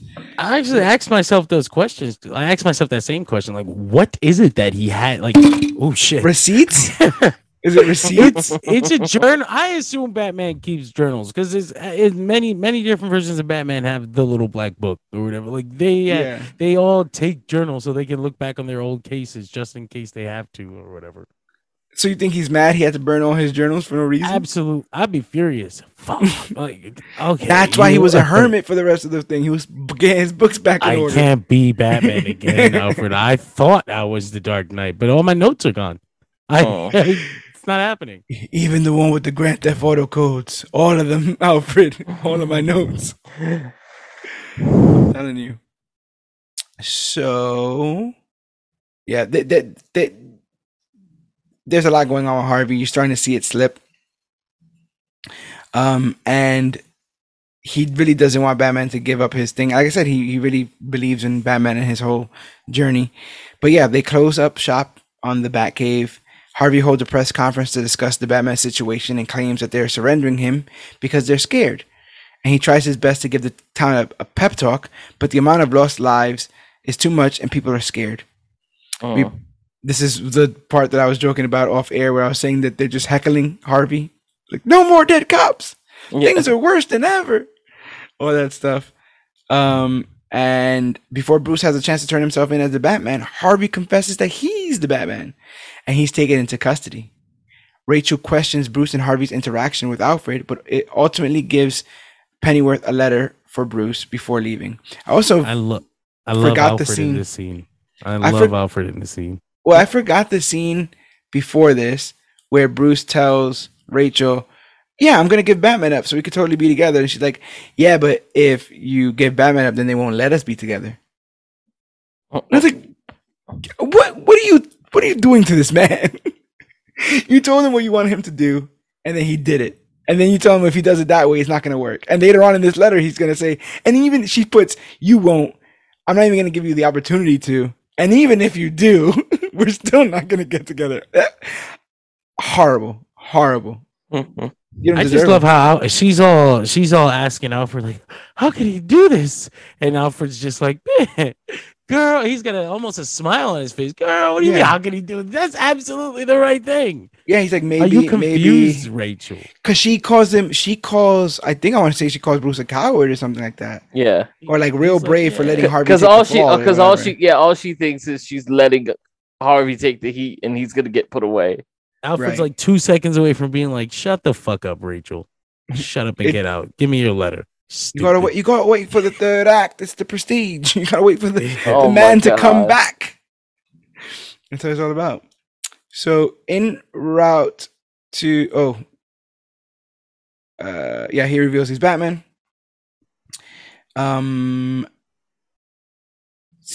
She goes to Harvey and tries to convince him to change his mind, knowing that he isn't Batman. He gives her a kiss and flips a double-sided coin to decide what he should do, but it's revealed that it is a double-sided coin. He smiles. She takes the coin, and he's taken into custody. Luck. Make your own luck. En route doing this to bother John.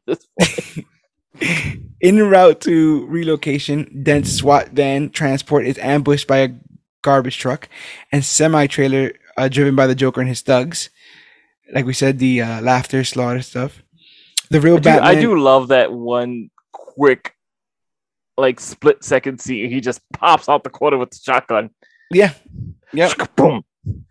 Real fast. The real Batman arrives because they think Batman is Harvey, but the real Batman arrives in the Tumbler, crashing the garbage truck and driving to the rescue. Joker still attempts to kill Dent during transport with multiple firearms. He's escalating all his firearms, and when that doesn't work, he fires at Dent's transport van with a RPG. Not a bazooka? Yep, but the shot is intercepted by the Batmobile, causing it to crash with irreparable damage. Unbeknownst to Joker, Batman has a backup plan and takes on his secondary transportation, the Batpod, which bursts out the front of the now disabled Batmobile. Gentlemen, what do you think of the Batpod? I think that's still a very uncomfortable position to be in. It is, and it didn't have any meat. Like in the first movie, it was stupid. Like why did he have to bend over to get this thing done? But at least now it gave it a reason, right? It gave the whole thing a reason. I think it's great because it's also like yet another example of Batman's contingency plans. Yeah, I always thought it was cool when it did that wheel spinning thing, where the front wheel, or is front wheel or the back wheel, one of those wheels kind of spins. Yeah, really, really cool stuff there. And it's like kind of bye-bye for the Tumbler, which is interesting. I know he gets a bunch of proto Tumblers in the next one, but I don't think he does much driving around in them. Batman successfully stops the Joker's truck with cables by flipping it upside down. Brilliant practical scene. It looks tremendous. And it looks tremendous in a real city, not just a soundstage. You know, that's also what helps this movie. This whole scene from the very beginning to the end. It's all shot in IMAX, by the way. It's hilarious. The whole movie is. I like to tell myself how many people were inconvenienced by this fantastic shot. Yeah, I know. The whole thing. It's like 15 minutes, 12 minutes long. It's a whole shot. It's probably my favorite thing in all fucking film. I love it. I love it more than anything. I love it more than some of those theater cheering moments that people will bring up. Just flipping the truck. The whole thing. From the beginning to the whole thing. The whole chase. The explosions in the tunnel, the flipping the truck, the Joker standing there wanting to die. The whole thing. It's just amazing. It's awe-inspiring. It really is. Yeah, and then to think of like what the machinations were to do this practically, even in universe, to think of the plan that Gordon and Batman came up with to get to this point. All of that stuff is so interesting. So he flips the semi, and then Joker ends up standing in the middle of the road with him and Batman at opposite ends. He faces the vigilante yelling, "Hit me," as Batman races towards him on the Batpod. Batman is forced to crash in order to avoid killing the Joker and lays wounded on the ground, and Joker has a grand old time kicking the Batman while he's down. I like that he's like laughing and doing all those kind of stuff there. Suddenly, Gordon, who faked his death and had been driving Dent's transportation van, sneaks up behind the Joker and arrests him. Brilliant, bait and switch moment here. While filming the chase scene, not for his wife. Oh yeah, right. While filming the chase scene that we were just talking about, the Chicago Police Department received several phone calls from concerned citizens saying that the police were involved in a vehicle pursuit with a dark vehicle of an unknown make or model. There's a goddamn tank outside. That's exactly what they said, but they couldn't put that in the question. The Joker. I was gonna say I always not me, but I was watching this time for the podcast with my my wife and son, and they reminded me that I always forget fucking Gordon is not dead. I only remember because he's in the next movie, but I'm always like fuck. I completely forget about the damn fake out. Like, how do we get out? How do we get out of this? I forget how we come out of this. Yeah, and the movie goes so far as to, like I said, when they tell Gordon's family, I think that kind of hits us like, oh wow, like this is for real skis. But then when Gordon comes out of it, and even they had to address the family thing too, which I thought was pretty cool, which we'll get to. So Joker is taken into custody, and since Commissioner Loeb was killed, the mayor promotes Jim Gordon as the new commissioner. I liked how that all was done. Ledger improvised when he started clapping inside of his cell in a mocking kind of way as Gordon is promoted. And the clapping was not scripted, but Nolan immediately encouraged the crew to continue filming, and the sequence was included in the final cut. It's noted that Joker has no fingerprints on file, and that all he had on him was knives and lint. His clothing is custom, and his DNA returns no matches. Gordon goes home, where his wife rightfully slaps him for his ruse. I think it's right to call it a ruse. I think it classifies as a ruse. Sure. Liar. Liar. Back at lockup, a criminal complains about stomach pains.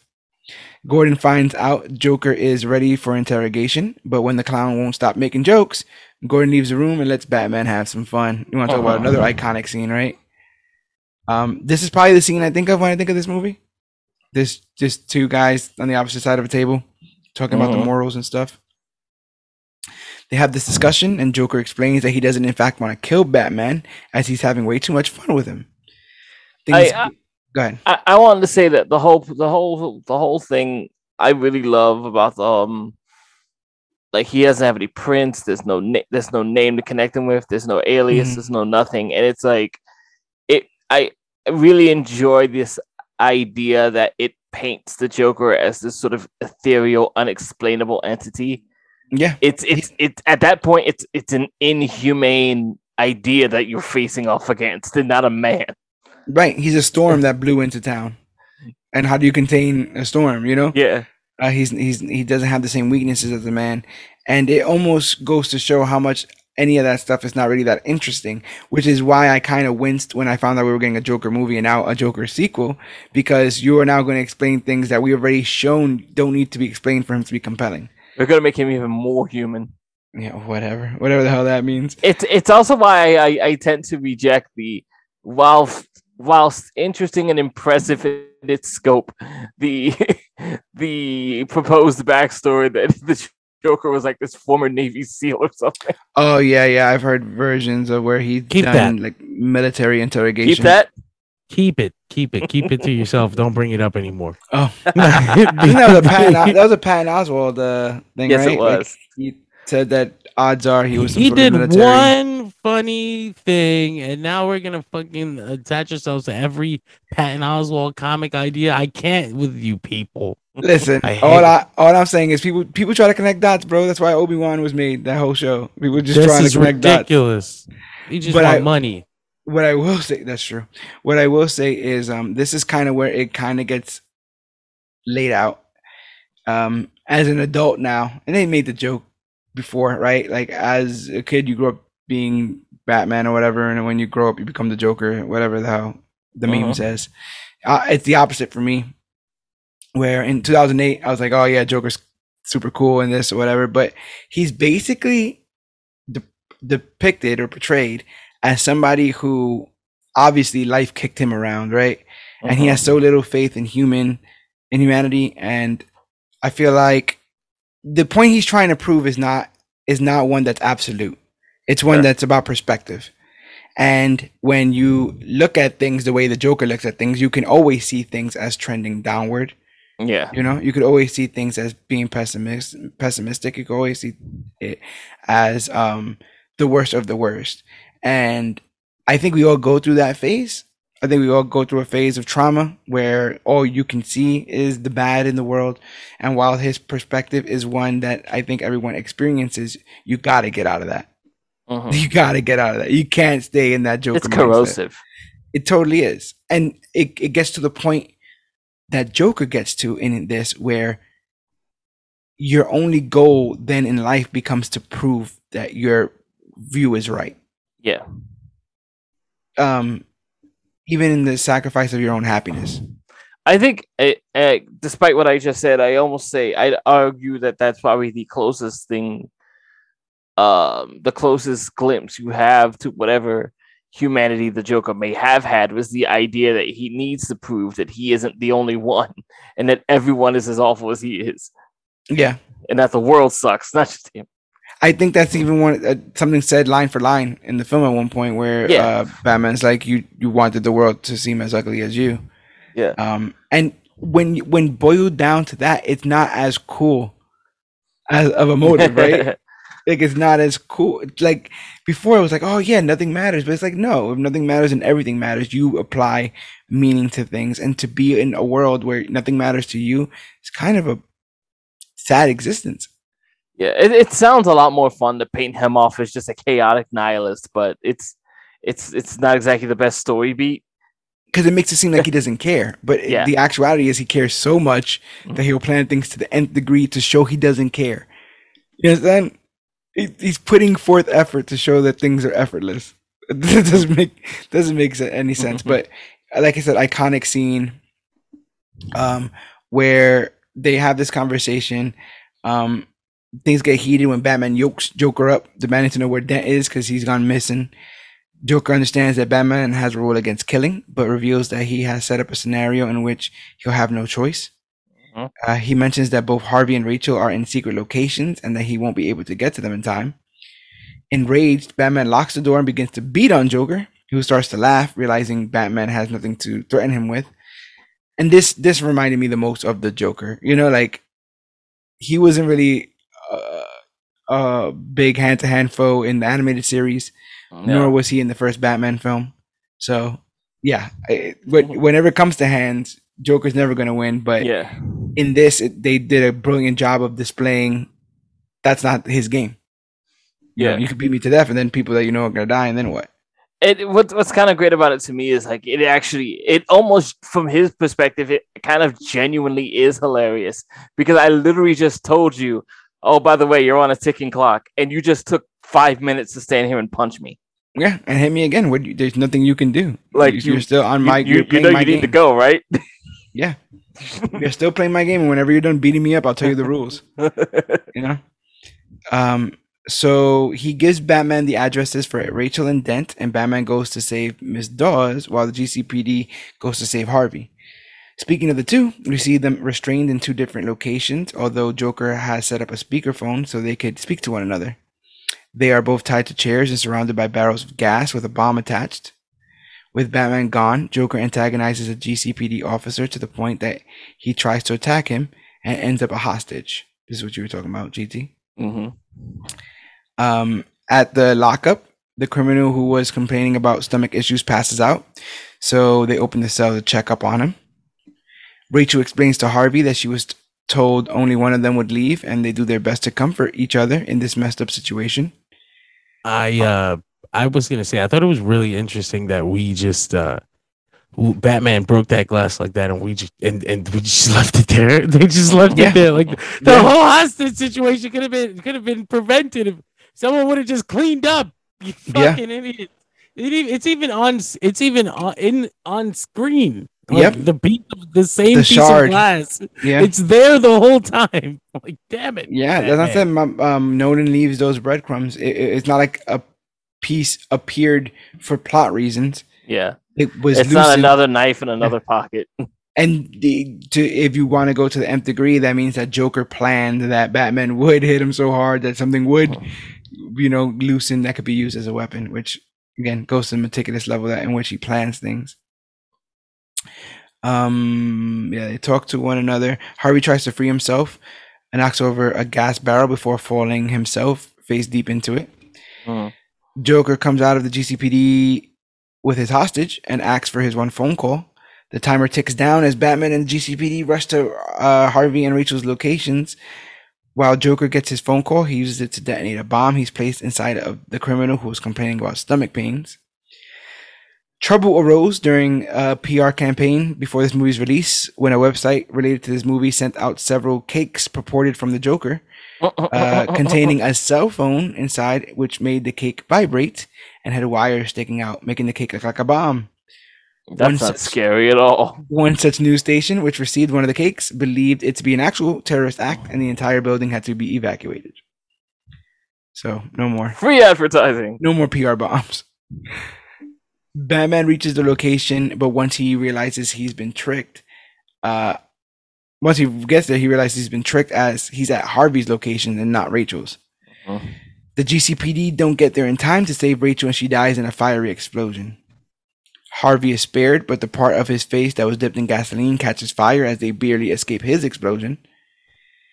We see Joker free Lau from his cell, and when Gordon finds out, he correctly guesses that Joker allowed himself to be arrested so he could free Lau.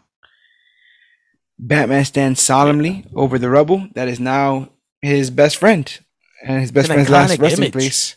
Yeah. God damn, I love that image. I love that image. So, two things for me, which is like, one, it is sort of fun to see how much space they spend on both Dent and Gordon talking about where to take people, where to hold people, and how long to hold people in county, only for that to basically be like, okay, yep, we got duped for this whole thing. Yeah, that's what I'm saying. Like, I think they all bet on their plan. Yeah. And Joker kind of danced around everybody's thing because he knew how predictable everybody would be. I've also always found it interesting that Batman never reacts to being duped. If beyond the Maggie Gyllenhaal thing, if there's one, I guess a flaw, not a flaw. If there's one thing missing, I guess it's that I don't feel like Batman is so much of a character in here, like a person. You think he's reacting? He's reacting to the situations around him and doing things and things happen. Batman chases after it. He falls short. Yeah. I think if there's one thing that the Batman has, I guess, over the Dark Knight is that it takes the character on an arc. And things happen to this character and you care about them as a character, whereas this is like pure Batman to the veins. We don't have time. We're just Batmaning the shit out of this, and I love it. I mean, I also like this aspect that Bruce thought that he would be the worst thing, like the worst thing that Gotham had to deal with, right? Like he'd be the top of the line of that, and because he's working on the side of good, it's okay if he breaks a couple of laws. He never expected something like the Joker. Like he never expected something that he couldn't figure out because all the people that he dealt with follow the drugs, follow the money, follow the drop points, follow the bank. Why he spends half the movie. I was gonna say why he spends half the movie treating the Joker like he's just another random thug, but with face paint. We talked about this on the Long Halloween podcast, where it's like he didn't become Batman for a world full of Jokers and Scarecrows and Poison Ivies. He became Batman for a mob world to get rid of normal mob crime. All this other shit is like stuff that he maybe it's his fault, maybe it isn't, but you know. I love that this even goes so far as to say that he wasn't like ready for it that he like quits for a couple of years. He's like, good. Like, that was a lot for me, and I'm gonna go back home and I'm gonna let some of these injuries rest. He's just over it. So, Batman, like I said, Batman stands over the rubble. You get two iconic shots: Batman over the rubble and Joker driving the squad car. Yes, I love that shot, and I love that it's like kind of silent. Yes, I love that it's him driving, but his head is out the back window.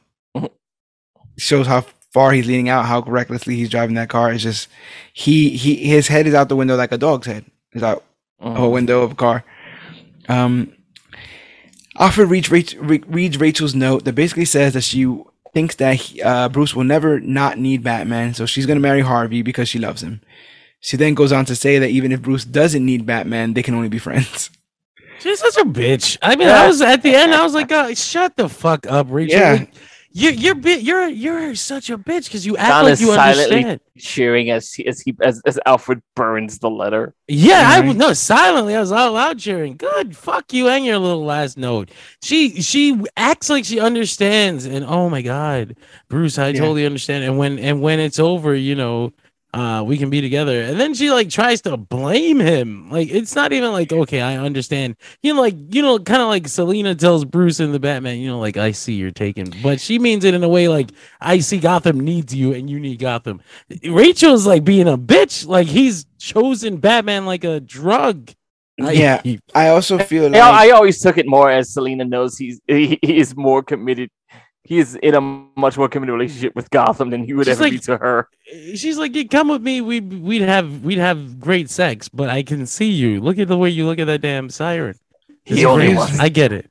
I fuck my city. She's like, but she gets it. Like, I don't think Rachel got it. I really don't think Rachel. The Rachel thing to me feels like, like when your kid asks for something and so you make up a reason, they wanted to be together. Oh, no, we can't because you will never stop being Batman. Hey, Rachel, I'm not going to be Batman anymore. Well, don't unmask because then they won't let us be together. Okay, well, I can find a way to be done with this. Well, even if you're not, I'm going to marry Harvey. You need Batman. Yeah, you need Batman. And even if you don't need Batman, I'm still going to marry Harvey. So it's like she never wanted to do it. She always came up with excuses. And his dumbass kept thinking that he had a chance. I'm totally going to give you this one last kiss, though. She deserved to die, and I'm glad Selena came into his life afterwards. Good riddance. She deserved to die. I hope she burns in hell. Good riddance. It was that was a heart wrench. All this letter is read over Batman visiting the now half-scarred Dent in the hospital, apologizing and gifting him the coin he gave Rachel, which was recovered from the explosion. Alfred sees Bruce staring out the window, racked with grief and guilt, so Alfred decides to keep the letter from him, especially when Bruce tells him that he believed Rachel was going to wait for him. Wait for me, Alfred. He's like, I'm going to take this real quick. He was like, oh, yes, she was, Master Bruce. Yes, she was. I'm just going to take this. And this is when he asks about the forest and he burns it to the ground, basically alluding to the idea that Bruce is going to have to escalate matters if he wishes to catch the Joker. Alfred's like, hey, this Batman thing is cool, but have you ever thought about killing them and just getting it over with? Yes, because it's taking way too long. We couldn't wait. We just burned the whole shit down. Again, I laugh at this really hilarious moment in that Arkham Knight game where you're given the choice to pull the plug on Ra's al Ghul because he's dying in the game anyway, right? It's Trotty problem. You're given the choice to pull the plug on Ra's al Ghul and just let him die as he's supposed to do naturally, or to quote save him, and he basically asked the question to Alfred about like should I take this man's life, and at some point I'm just like, Bruce, I was special forces, right? Yeah, this is what I do on Tuesday. So many men before you. You're really asking the wrong person, and I will kill so many men after you. If I had to do it, I would kill again. But again, like this is Bruce lived kind of a privileged life, and I like that the sanctity of life is something for him. But yeah, Alfred in this can see the black and white of it. Like lives are going to be lost either way. So either you lose one life here, or you continue to. You got to commit to how bad this is going to get, or you need to get the fuck out. I love how earlier in the movie when the Joker's killing people until Bruce gives his name up, Batman's like, "What should I do?" He's like, "Well, let him die." I don't. What do you mean? What should I do? They die, Bruce. Shit happens. Yeah. Don't worry about it. Right. And then here he's like, listen, you're gonna have to burn this whole shit to the ground. You were talking about that scene where Joker is driving and it kind of hits us like a silent point here. I love this scene as well where Harvey wakes up for the first time and he feels his damaged face, and then he sees the two-headed coin, but one of the sides is burnt. A reminder of, a constant reminder now of what he lost with Rachel. And he kind of screams and rips off his bandages in like a silent scene. I always thought that was very well done. But also like kind of a white noise in the back. Yeah. And we still don't see the extent of his injuries yet. No. I feel like Harvey's time, he didn't have much time left on this earth anyway, like whether the things happened or not, because just strictly because he wasn't medicating that side of his face. Like that's really something he should have taken care. Like, I don't think he could have lasted more than a week. I that's don't something- think. Yeah, I don't think he The was concerned infections. about living. Yeah, the No, infections. fuck that. Like he obviously wanted to die because he thought I'm going to die tonight. But I'm just saying, like he was going to die anyway because Yeah. that was going to get infected. That was And disgusting. that's from the Long Halloween, isn't it? He left before he got any skin grafts or any. Yeah, he any- jumps out the Yeah. window, but you don't like it because it's a comic book and because they drew it like hamburger meat. Yeah, You just in the movie you kind of see the Yeah. exposed skeleton and everything, and you're like, this guy's No, going to like die. you just think about him like crawling out of the car wreck. He puts himself in with Maroni, and it's just like Yeah. that's infected immediately. Yeah, like Yeah. he's going to die. yeah. Just when we think things can't get worse, God, Mr. now I'm just Reese- imagining Two-Face What? with a bunch of like pus growths on dirt in his on eye. You know, I don't think I want to die yet, but this sucks. Anyone got some penicillin? Can I speed this up? just when we think things can't get worse, Mr. Reese, the Wayne Enterprise employee who considered blackmailing Bruce Wayne, is shown on the news threatening to reveal Batman's true identity again. Because he's an idiot. Yep. Gordon visits Harvey in the hospital and is revealed that Harvey has been rejecting skin grafts and refusing medication. He makes Gordon tell him the name they used to call him in the Major Crimes Unit, Harvey Two-Face. Two-Face's disfigurement was created using CGI rather than prosthetic makeup because the Chris Nolan felt that no matter how good the makeup was, it was still inherently adding something to the actor's face. Nolan's like, set him on fire. Wait, Yeah. wait. Set him on fire. They got the stand-in guy for the for Aaron Eckhart. They're like, come over here real quick. We want to test something on you. Ah! It smells like gasoline. He's So- like, listen, we could do prosthetics, but that's adding things to the actor's face. And aren't we cheating when we Yeah. do that? Set him on fire. No, CGI, Nolan, CGI. Yeah, Whatever. Sure. Whatever's cheaper. Fine. Whatever's more legal. But that logic does make sense because they did take away from his face. You know, it should be taken away from his face. I love this a lot more. This look a lot more than the Batman Forever. Purple Purple face. Yeah. face look. He just got punched a lot on one side. That's Yeah. what it was. Like a baboon's ass. But what do you guys think of this version of Two-Face? This look as revealed.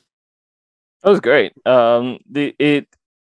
There's a lot of like nasty effects going on with like the Jonah Hex of it all with his face and like watching the jaw muscles The muscle, move yeah. and watching him try to drink. Oh yeah. So nasty. So good though. It plays into this quote unquote realistic vision that he had for the trilogy, where he doesn't have sure. he's not blue, he's not purple, he's just burnt. He's like, oh, I guess another thing I wanted to ask you guys is, do you care that it's not the acid? No, I mean it's Two-Face is Two-Face. cares? I'm not attached to how he got Two-Faced as long as he's Two-Faced. I like that they got the iconic snarl in there. The only Yeah. the only way I'd be upset about how he got Two-Face is if they did the stupid Joker trick. But Yeah. he just cuts it. Yeah, Oh, that's I like- dumb. Oh, yeah. my God. I like It we was said dumb that- when the Joker did it. Yeah, it was. Like you said, with the missing lips, you get the snarl of the teeth, kind of bared at all times. And anytime he tries to drink something, it just yeah. Oh my god, and it's gotta burn.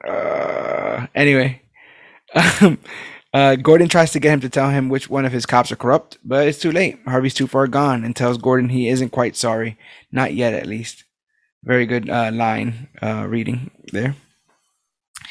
As he leaves, Jim bumps into Salvatore Maroni, who tells him he'll drop a hint to where the Joker will be. Completely forgot this scene happened. Completely forgot that Maroni's like, I totally know where he's gonna be, and you can totally get him. Because it doesn't ultimately end up happening because Joker meets up with the remaining mobsters and causes a stir when he sets half of their money on fire, which is his money. His I love half that. of the money. I love that he kills Lau. I literally have in parentheses with Lau on top question mark. Yeah. He definitely was on top. They Yeah, he's tied conveniently up. off screen, but He's he tied up. definitely and died. Yeah, no one really is gonna go save him. No. Jim gets his men ready to converge on Joker's location, but he's distracted when he sees Reese on the screen. Joker promises to give Gotham a new class of criminal, saying it's not about the money, it's about sending a message. Everything burns. Joker. I love that. Oh, no way! The ordinary people are gonna try to kill this guy. And immediately cut to 15 people trying to kill this guy. And apparently, it's like Texas, where everyone has a fucking gun in Gotham. Everybody, because fucking people taking pot shots at Reese from all kinds of locations. But that's because Joker calls into the TV program that Reese is on and says he's changed his mind. He doesn't want Batman unmasked. He sets a bounty on Reese to be killed in 1 hour, or else he blows up a hospital. Bruce takes his Lambo out, hoping to reach and protect Reese from anyone with hospitalized family members. Gordon manages to get Reese into a police escort vehicle, and Gotham General is evacuated for fear of being targeted. Batman messages Gordon about cops who may have a motive to kill Reese, and one of them is right there with him. Joker cross-dresses and visits Two-Face in the hospital, saying he doesn't want any hard feelings between the two. Can we talk about how much people hate this scene? I love this scene. I didn't know that was a thing. People have this very deep disdain for the fact that even though you can clearly see the face paint, Harvey doesn't react until the mask comes off. Yeah, he just thought she was a very elderly woman with pancake makeup on, I guess. My thing about this scene is like he reads very like Bugs Bunny in this, Joker. You know, he which is a level of comedy, you know, like 40s, 50s comedy, which kind of harkens back to the creation of the character. So I think all that stuff is pretty interesting there. Like he steps away from just kissing Harvey, you know, like he would Elmer Fudd or whatever like that.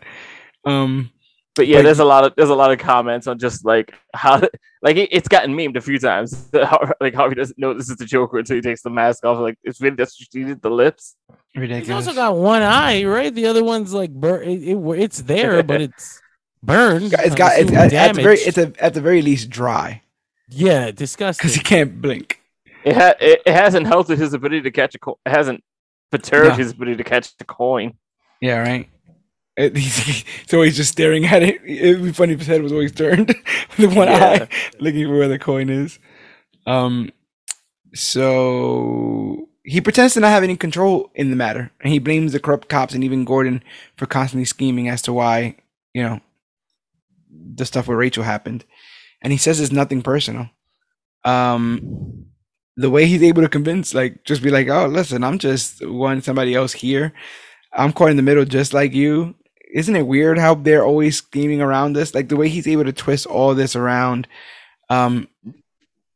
He says it later on, but this is his Hail Mary.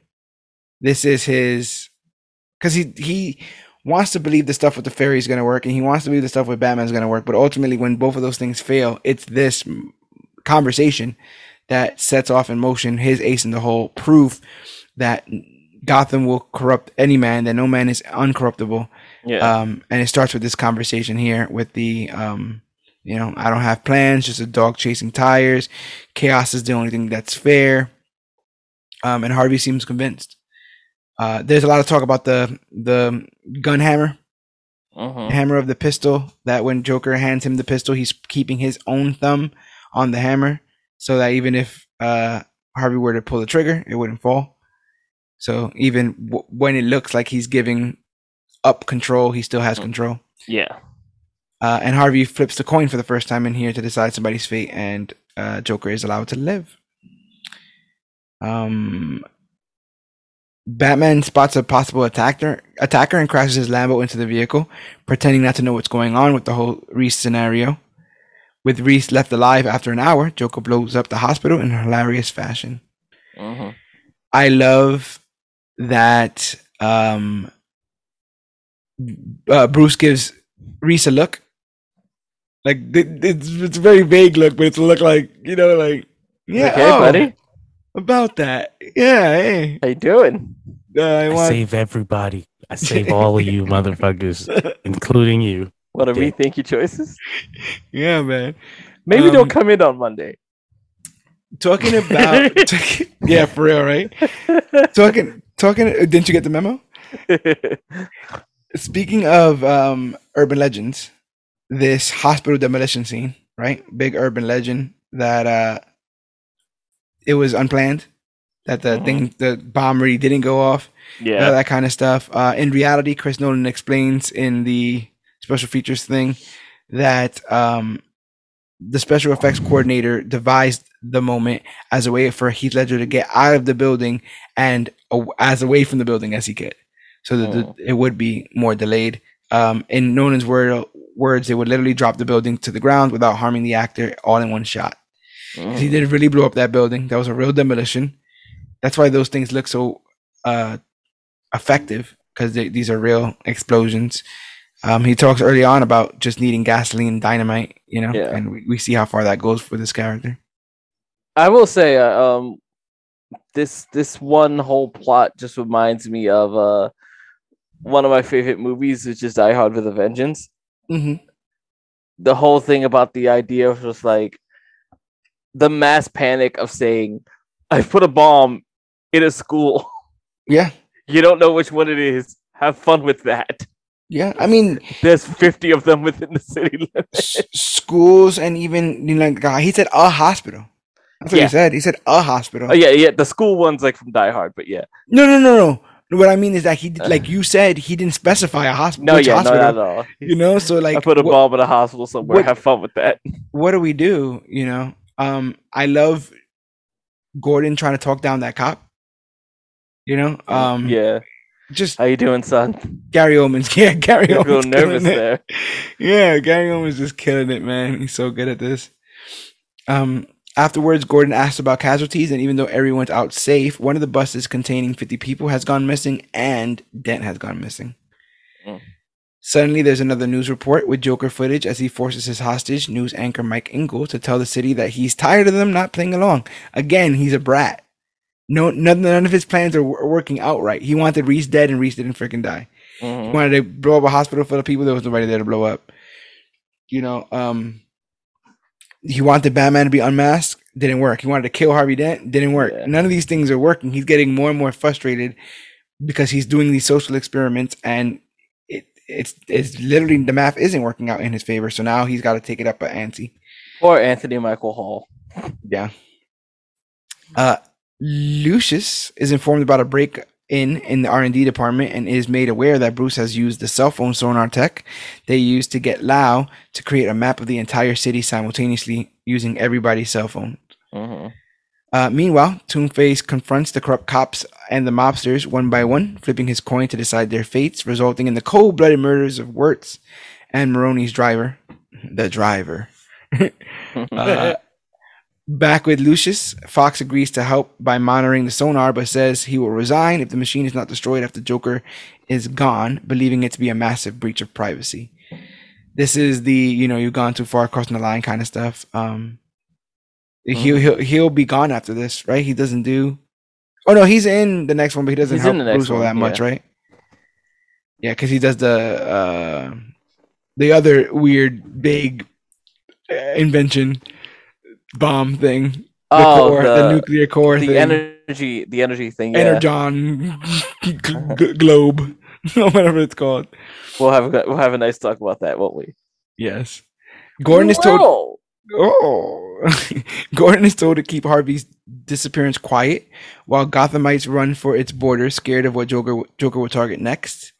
Gordon suggests putting Gotham's criminals on a ferry, thinking that they will be targeted, and we later learn that Joker has indeed targeted and rigged 2 ferries to explode, one full of evacuees from the hospital and the other one full of criminals. He gives each ferry a detonator to the other's bomb and tells them that if one boat blows up, he'll spare the other, but he warns them that unless a decision is made, he will blow up both ferries at midnight. Yeah. He literally calls this a social experiment. Like, he's literally playing a game. He thinks he's above it all. Both ferries fun game, because in my head, Joker kills them both anyway. Yeah, I could totally see that happening as well. I could totally see him having it happen. One of them blow up. Him laughing at Batman's face that he got him to do that, and then blowing the other one up. Because Why waste a good explosion? Yeah. Both fairies argue amongst themselves over what to do next. Harvey uses Ramirez to get Gordon's wife and son to the location Rachel died at before pistol whipping her. Both of the the boat with the civilians votes on what to do next, while the criminals argue over what the choice can be. Mm-hmm. Batman finds a building he thinks Joker is in, but decides to go in alone instead of letting the GCPD help because he doesn't believe all is what it seems. Another great line delivery here is Gary Oldman saying, "We've got to save Dent. I've got to save Dent." Like, it breaks my fucking heart. Like, he knew he lost that. He knew he lost him. He lost him to Gotham, and he never fucking forget it. Literally, this failure leaks into the next film as well with the eulogy.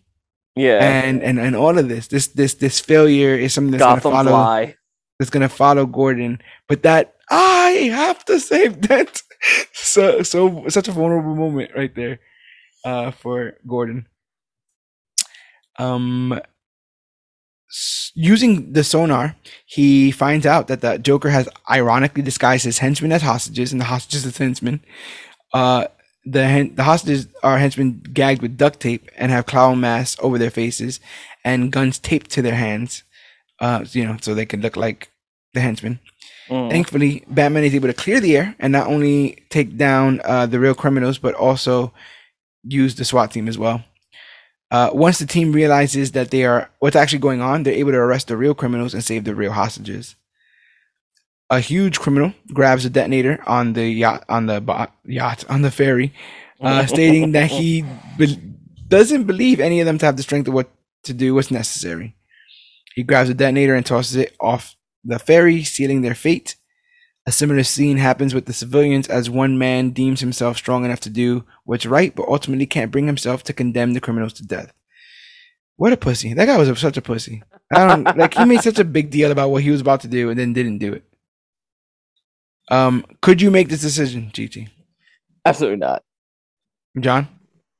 I don't know that I have ever been in a situation close to something like that. It's not. I don't. It like me sitting in my couch talking to you guys. No, I can't. Kill 500 people. But if they're presenting me with my life, and I've never been in a situation where I've had my life presented to me on a platter. Sure. So I don't know. I think there's the one line in that situation that always really stuck out to me, which was to say, "We're still here, so obviously they're still thinking about it." Yeah, that's a true moment of hope and faith. But one of the ones that is a bit discouraging is the general idea that people have towards criminals or anyone who's kind of messed up in life, which is the idea that they've had their chance. Yeah. That gets said, which is like, damn, But then that guy pussies out on it too. Yeah, he totally does. And if Debo would have found out, Debo would have whooped his ass. You gonna whoop him in the afterlife. You said what? Yeah. The Joker and Batman have one last meetup as the Joker sends Rottweilers after the Batman who he managed to neutralize. However, Batman is blindsided by the Joker with a steel pipe. The Joker manages to subdue Batman under a column and forces him to watch as midnight approaches, waiting for one of the ferries to explode, but nothing happens as neither the citizens nor the convicts are willing to kill the other. The Joker looks on in confusion as Batman says to him, "What were you trying to prove? That deep down everyone is as ugly as you? You're alone." It's as ugly as you. Unfazed, Joker pulls out a detonator preparing to blow both ships. However, he's caught off guard when Batman projects the steel spikes from his gauntlet at the Joker, causing him to release his grip on Batman and the detonator. And to John's point, makes a joke, right? Like, I know how you got these. You know how you got these cars? I don't know, but I know how you got these. That's a bit of a one-liner. That's a one-liner if I've ever heard of one. Where'd it go? Oh yeah. So Batman then throws the cackling man off the building, but to Joker's annoyance, Batman refuses to kill him, instead grabbing him with the grapple gun and leaves him hanging upside down. Beautiful cinematography. The camera starts to put Joker right side up as he starts to, give his final monologue. Joker acknowledges that Batman is really incorruptible, but that Dent is no longer the White Knight. He's unleashed the scarred man on the city and dubbed him his ace in the hole. Mm-hmm. If Batman is never going to kill Joker and Joker won't kill Batman, then Joker will use the corruption of Dent to show the world that nothing matters. Batman leaves to find Two-Face while the SWAT team moves in and arrests the Joker. In a lesser film, this would have been a tremendous ending. The idea that we still have to deal with Dent after this makes this movie chef's kiss. Yeah. You know? Because we have to deal with the after effects of a villain like the Joker. It's not just what Joker's done, but what will happen because he's even interacted with the city. Mm-hmm. So at the place where Rachel died, Two-Face beats down Gordon after everything they've been through and is angry to see cops outside the building closing in on them. Gordon tells him that they only know that there's a situation and nothing about what's happening. Dent then decides to kill Gordon's son to show him what senseless loss truly means, and stands at the edge of the building holding the child at gunpoint. Batman finds Dent and tries to reason with Two-Face and tells him to point the gun at the people truly responsible for Rachel's death. So the former DA is like, yeah, that's great. That's a great idea. I didn't even think about that. He flips the coin for their fate. Batman is shot, Gordon is spared, and so is Dent, who puts the gun against his own head. At least that's fair, right? He was seemingly going to put himself on trial there as well. Mm-hmm. He did. He really did. He's really up to chance. That would have been hilarious, actually. We just had to blow his brain out. Damn. He should have went first. Lucky right? you. Yeah. Lucky you. This whole scene, the frantic nature of Dent just yelling how unfair life is, and how it almost doesn't pay to be decent. We've all been there, right? Yeah. We've all been at the end of our ropes. Obviously, not with this massive loss of life, but even with any loss of life that I felt, you do feel kind of betrayed by whatever rules this world is supposed to act on when it comes to good and evil and, nice guys and all this other kind of stuff. There's a great line that, like, there's that great, at least I feel like it's a great line that plays into what a lot of tragic narratives are, which is trying to be like a decent man in an indecent time. Yeah. Being the wrestling nerd I am, I likened it to like exactly why the old Bret Hart heel turn happens. No, because totally, he tried to 100%. he tried to come back and be the same guy, and that world wasn't the world he was Rejected in wasn't him. it anymore. Yeah, they rejected that version of him. Yeah. And yeah, like this is a man whose image, reputation, life, legacy, all corrupted by Gotham. Like all like erosion, like his face, like literally burning off the good that's there with him, and putting the gun to the kid, like all of that, like you're like, who is this person? This isn't the same person that we started this film with. No. He's so far gone. For all of Joker's plans that didn't work, corrupting Harlem's White Knight was pretty freaking effective. He nailed that one all the way down. He even effectively took Batman out of the picture in Gotham just by successfully doing this. Yeah.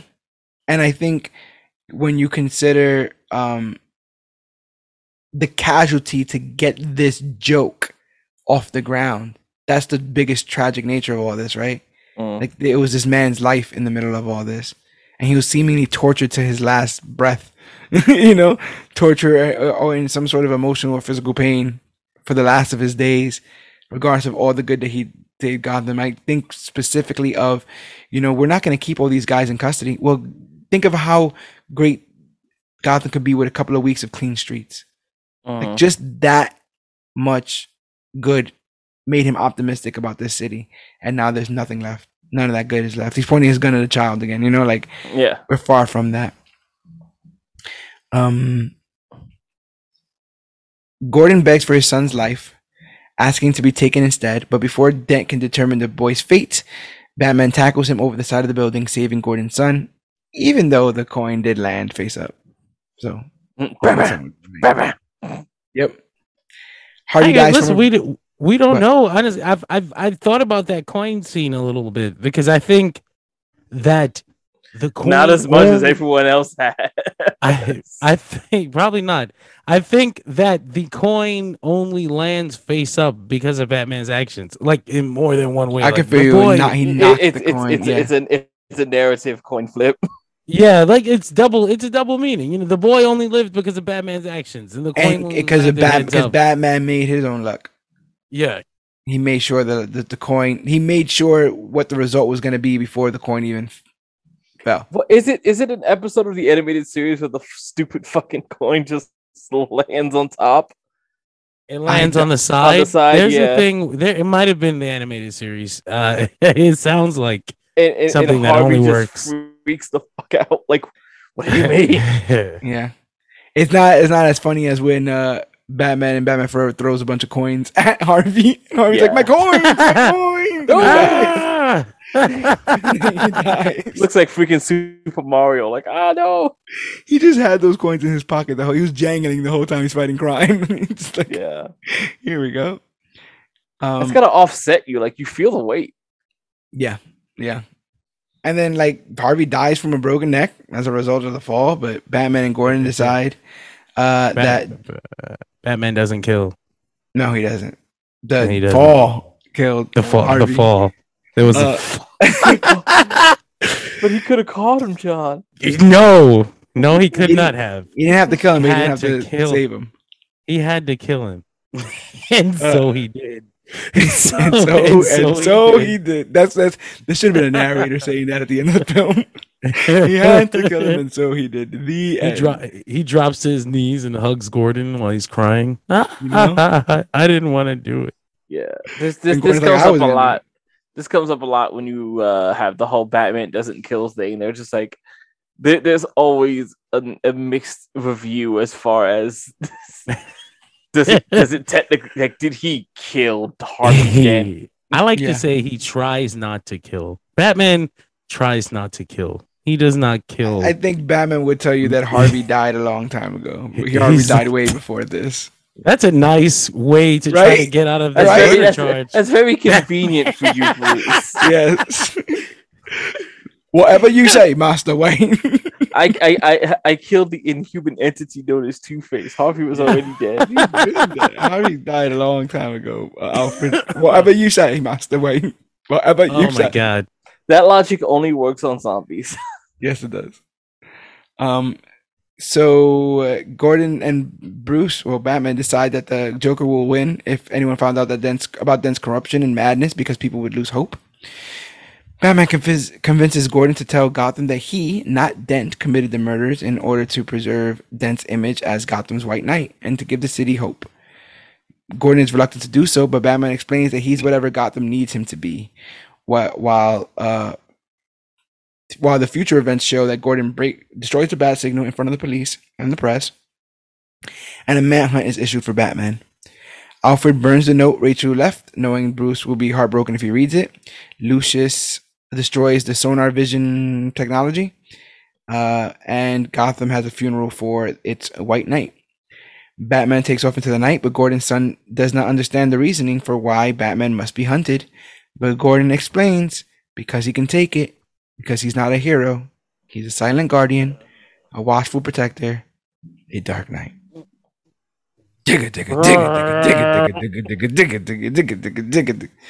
Now, I think it was this film, but I think that the Batman theme in general is very scarcely used, and they saved it for the right fucking part of this film. You know, and also this is when the title card drops, right? Because the title card doesn't drop. In the beginning of the film. That's like Nolan's thing. He drops at the end. So good. This film again, so good, but that ending especially, that ending of just shows how, like it's almost tragic how other Batman media depicts Gordon or downplays Gordon, because this trilogy shows how integral he is to all this and the understanding of Gotham and how Gotham works, and you know the casualties. Buffoon, like not too long before this, right? You know, but this movie is still enigmatic.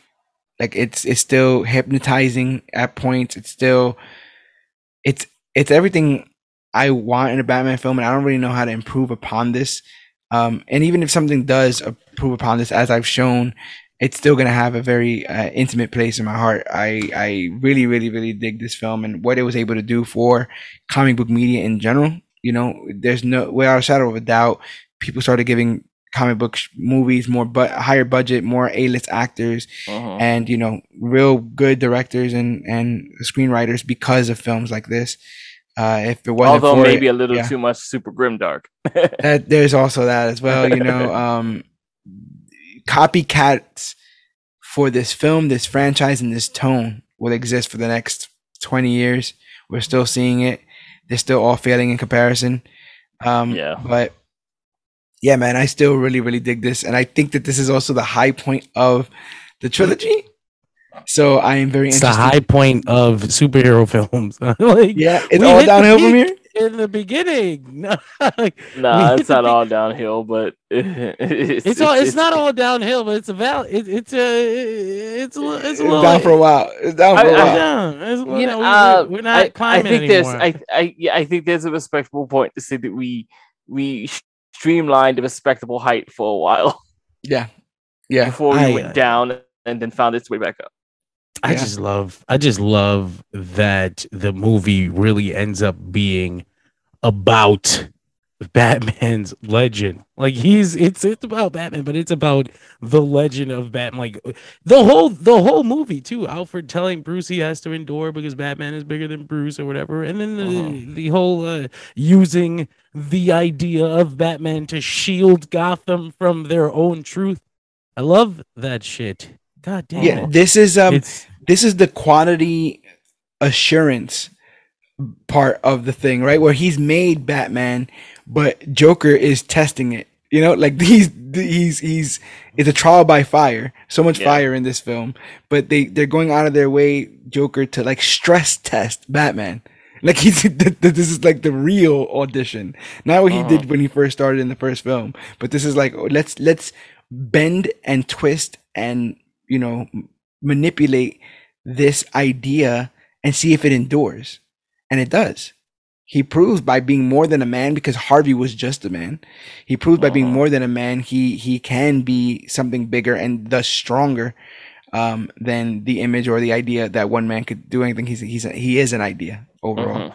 And like I said, all that, the tragedy of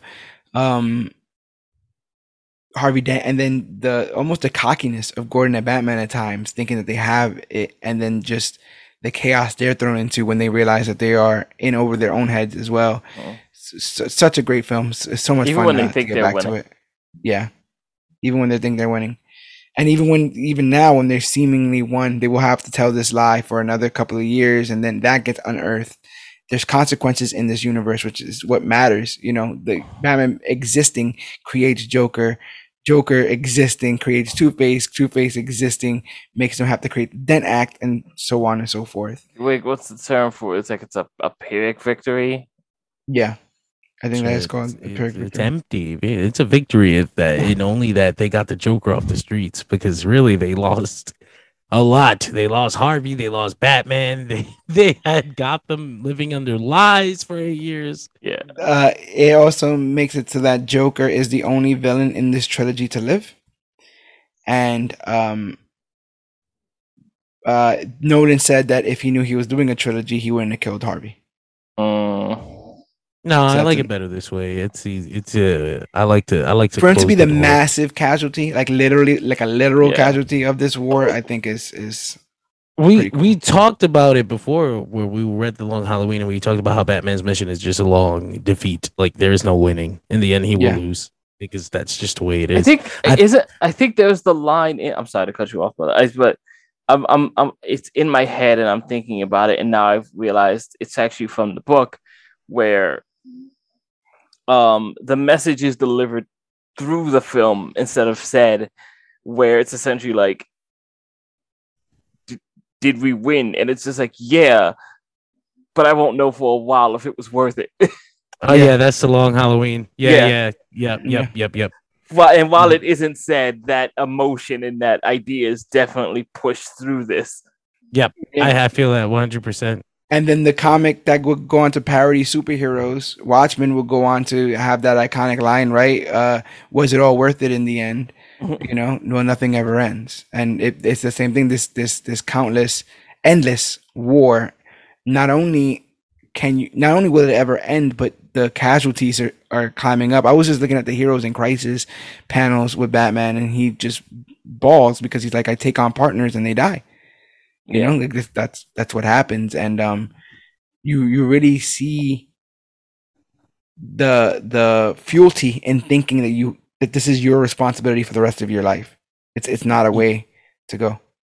I think it's funny you mentioned Watchmen, but The Dark Knight reminds me of Watchmen in the way that it's not in the story, but in the way that its legacy ends up influencing its medium, and maybe not for the best. Not always for the best. Yeah, when an Elseworld story becomes canon and main continuity and all that kind of stuff, it's like that. Just Watchmen. When Watchmen came out, you know, it's this amazing story. It's a commentary on superheroes. It's a commentary on the world. It's great. Everybody loves it. It's awesome. It's legendary. We're never gonna forget it. And then for the next 30 years, everybody else thinks they can also make Watchmen. And like, that's how, in that way, that's how The Dark Knight reminds me of Watchmen, because now for the last 10, 15 years or whatever, we're gotten people trying to recreate The Dark Knight. Like, they literally, as soon as the Dark Knight trilogy was done, Warner Brothers was like, can we do it again with Superman? Can we do it again? Can you believe we live in a world where we'll be both anticipating a Batman and a Joker sequel, and they will have never met?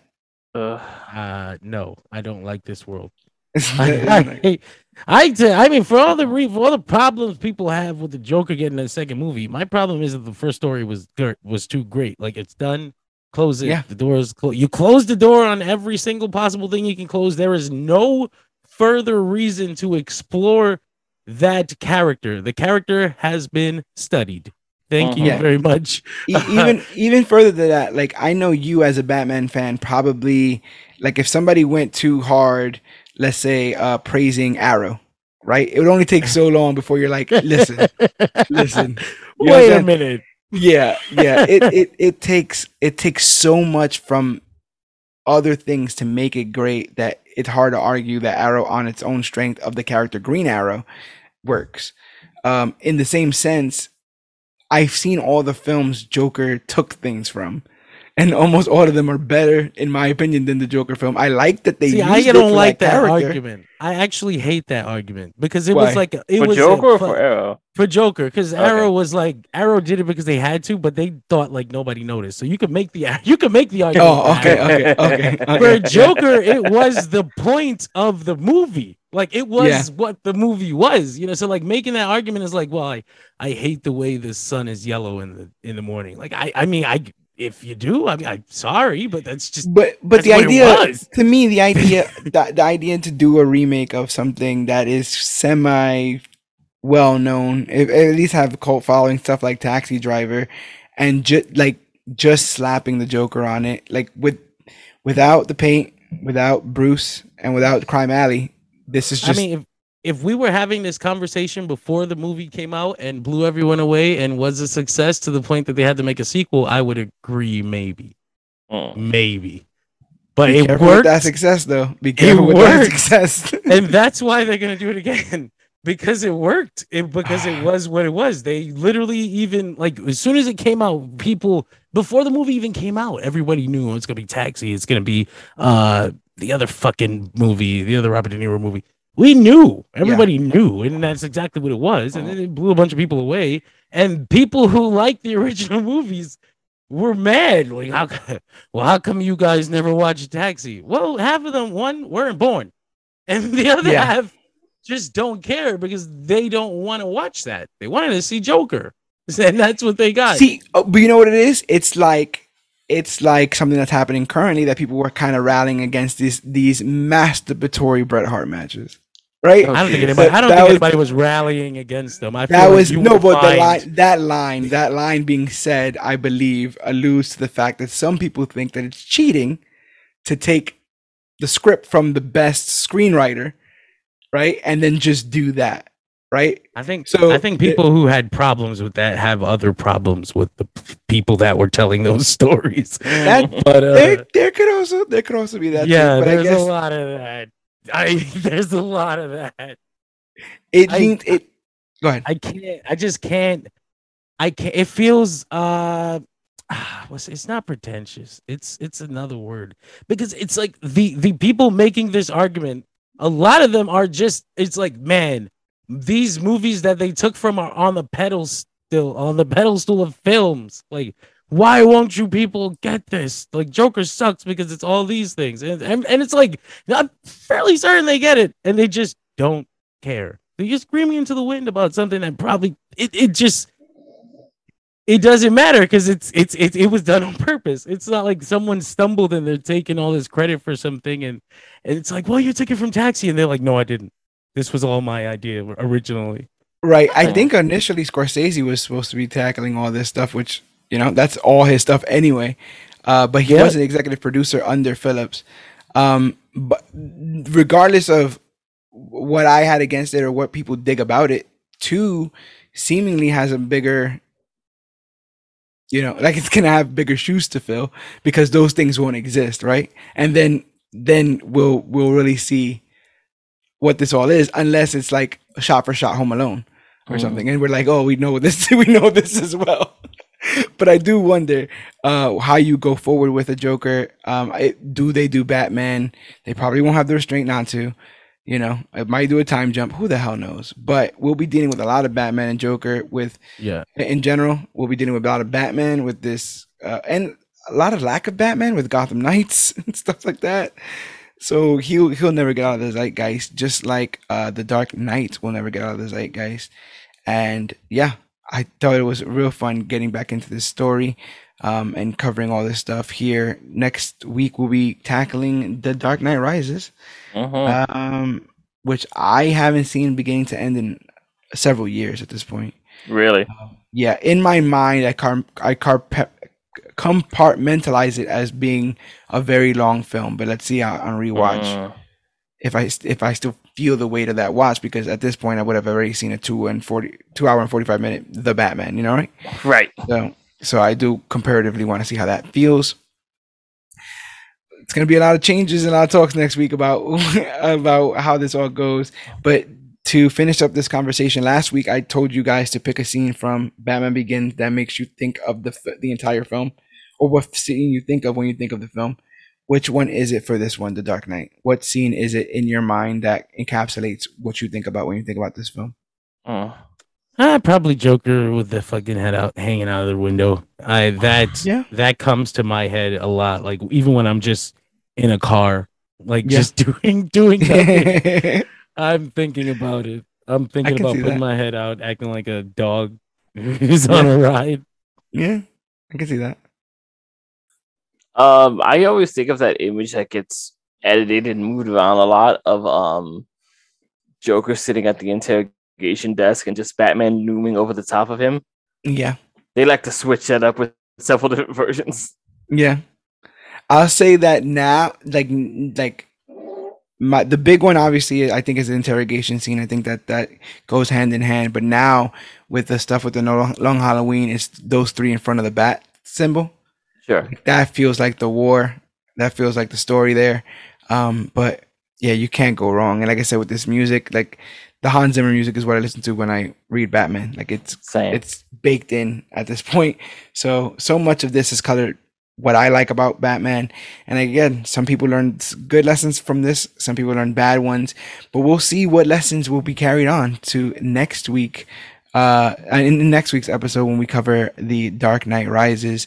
But I just want to thank everyone for listening as far as you guys have gotten in this one. This was a bit of a long one, but always a fun one, especially talking Batman. Have to give the man the due diligence, especially in the 10-year anniversary for all this. So I want to thank you guys. Every single episode is available at comicbookclick.com of the Major Issues Podcast. There's over 200 episodes. So go to comicbookclick.com for not only episodes of the podcast, every single one, but articles written by us, merchandise designed by us at TeePublic, which we get a kickback. So consider making a purchase there. Just hit that Shop CBC link. We are all over wherever podcasts are found: Podbean, Stitcher, Podcast Addict, the Apple Podcast app, TuneFind, YouTube, Spotify, Pandora. Facebook is not holding us anymore, but it is what it is. We hold no. That was weird. They lasted for like a month, and they were like, "Never mind." They're like super into it, and then they were like, "I guess we can't monitor it." So we just I never even got to try it. I'm so disappointed. It's absolute garbage. We want to hear you guys. We want to have these conversations with you guys. So you guys got a week. Let us know what you guys think of Dark Knight Rises. Hit us up at facebook.com/comicbookclick, Instagram at comicbookclick, or use the hashtag comicbookclick to talk about the newest, hottest, latest, and greatest things to come to comic books and comic book media. There's several ways you can help us out monetarily by joining our Patreon at patreon.com/CBC Clubhouse. For as little as $3 a month, 10 cents a day, you can help us keep our lights on here and afford the hardware and the software we need to keep producing content for you guys free of charge. Like the Major Issues podcast, which drops every single Wednesday, knock on Vibranium. We haven't missed one yet for you guys, so consider helping us out. It helps us tremendously. If you can't help us out that way, consider rating and reviewing us on iTunes, which is the quickest way to find out how we can grow as podcasters, by finding out what you guys like and what you don't. I've been to the future where we do become the latest and greatest thing to come to comic books, comic book media, but I can't tell you how we do it, or I end up with half my face burnt off, and nobody wants that. So make sure that you're joining the bandwagon before the bandwagon gets full, that you're following us all over our socials, that you're rating and reviewing us, and telling a friend to tell a friend about the Major Issues podcast, so hopefully they can jump in before we finish up our Dark Knight trilogy retrospective. I know that we're also at Major Issues on Twitter, but I also know that you guys may have some stuff to plug. Absolutely. Make sure you check out Dirt Sheet Radio every single Tuesday morning, or whenever you like to listen to your podcasts about pro wrestling. And check out Geek Sheet, our weekly geek news podcast that's just started over on the Dirt Sheet Radio site, where I team up with Peter Melnick to shit talk all of the latest ongoings in the world of pop culture. It's getting the hottest of hot takes over there at Geek Sheet. I love the ability to comment on, the comings and goings every week, because comic news is batshit. No pun intended. It really is with this stuff, but literally every week I go, what? I was just amused to have John get a moment to just absolutely lampoon the fucking Star Wars comics. Yeah. Oh man, I was so I was so glad someone opened the door for me to sit on it, because he just revved you right up for that one and let you go down the street. I felt the battery spinning on my back. I was like, I got it, rant time. I have the power. Seriously. So good. So yeah, check out Geek Sheet, check out Dirt Sheet Radio. Make sure you come back here as part of the Major Issues podcast. Follow Comic Book Click wherever Comic Book Click is. But that will be all for this week. My name is George Serrano, aka The Don. I'm Gregory Thomas, aka GT Rebirth. I'm Jonathan Escudero. I like to interrupt Gregory. And this has been our Dark Knight recap and review. And remember, whether you're just a dog chasing tires, whether you're Gotham's White Knight, or whether you're the hero, not the hero that Gotham deserves, but the hero that Gotham needs right now, remember that we always need you. Remember that you're part of the clique, and always remember that you, yes, you are worthy.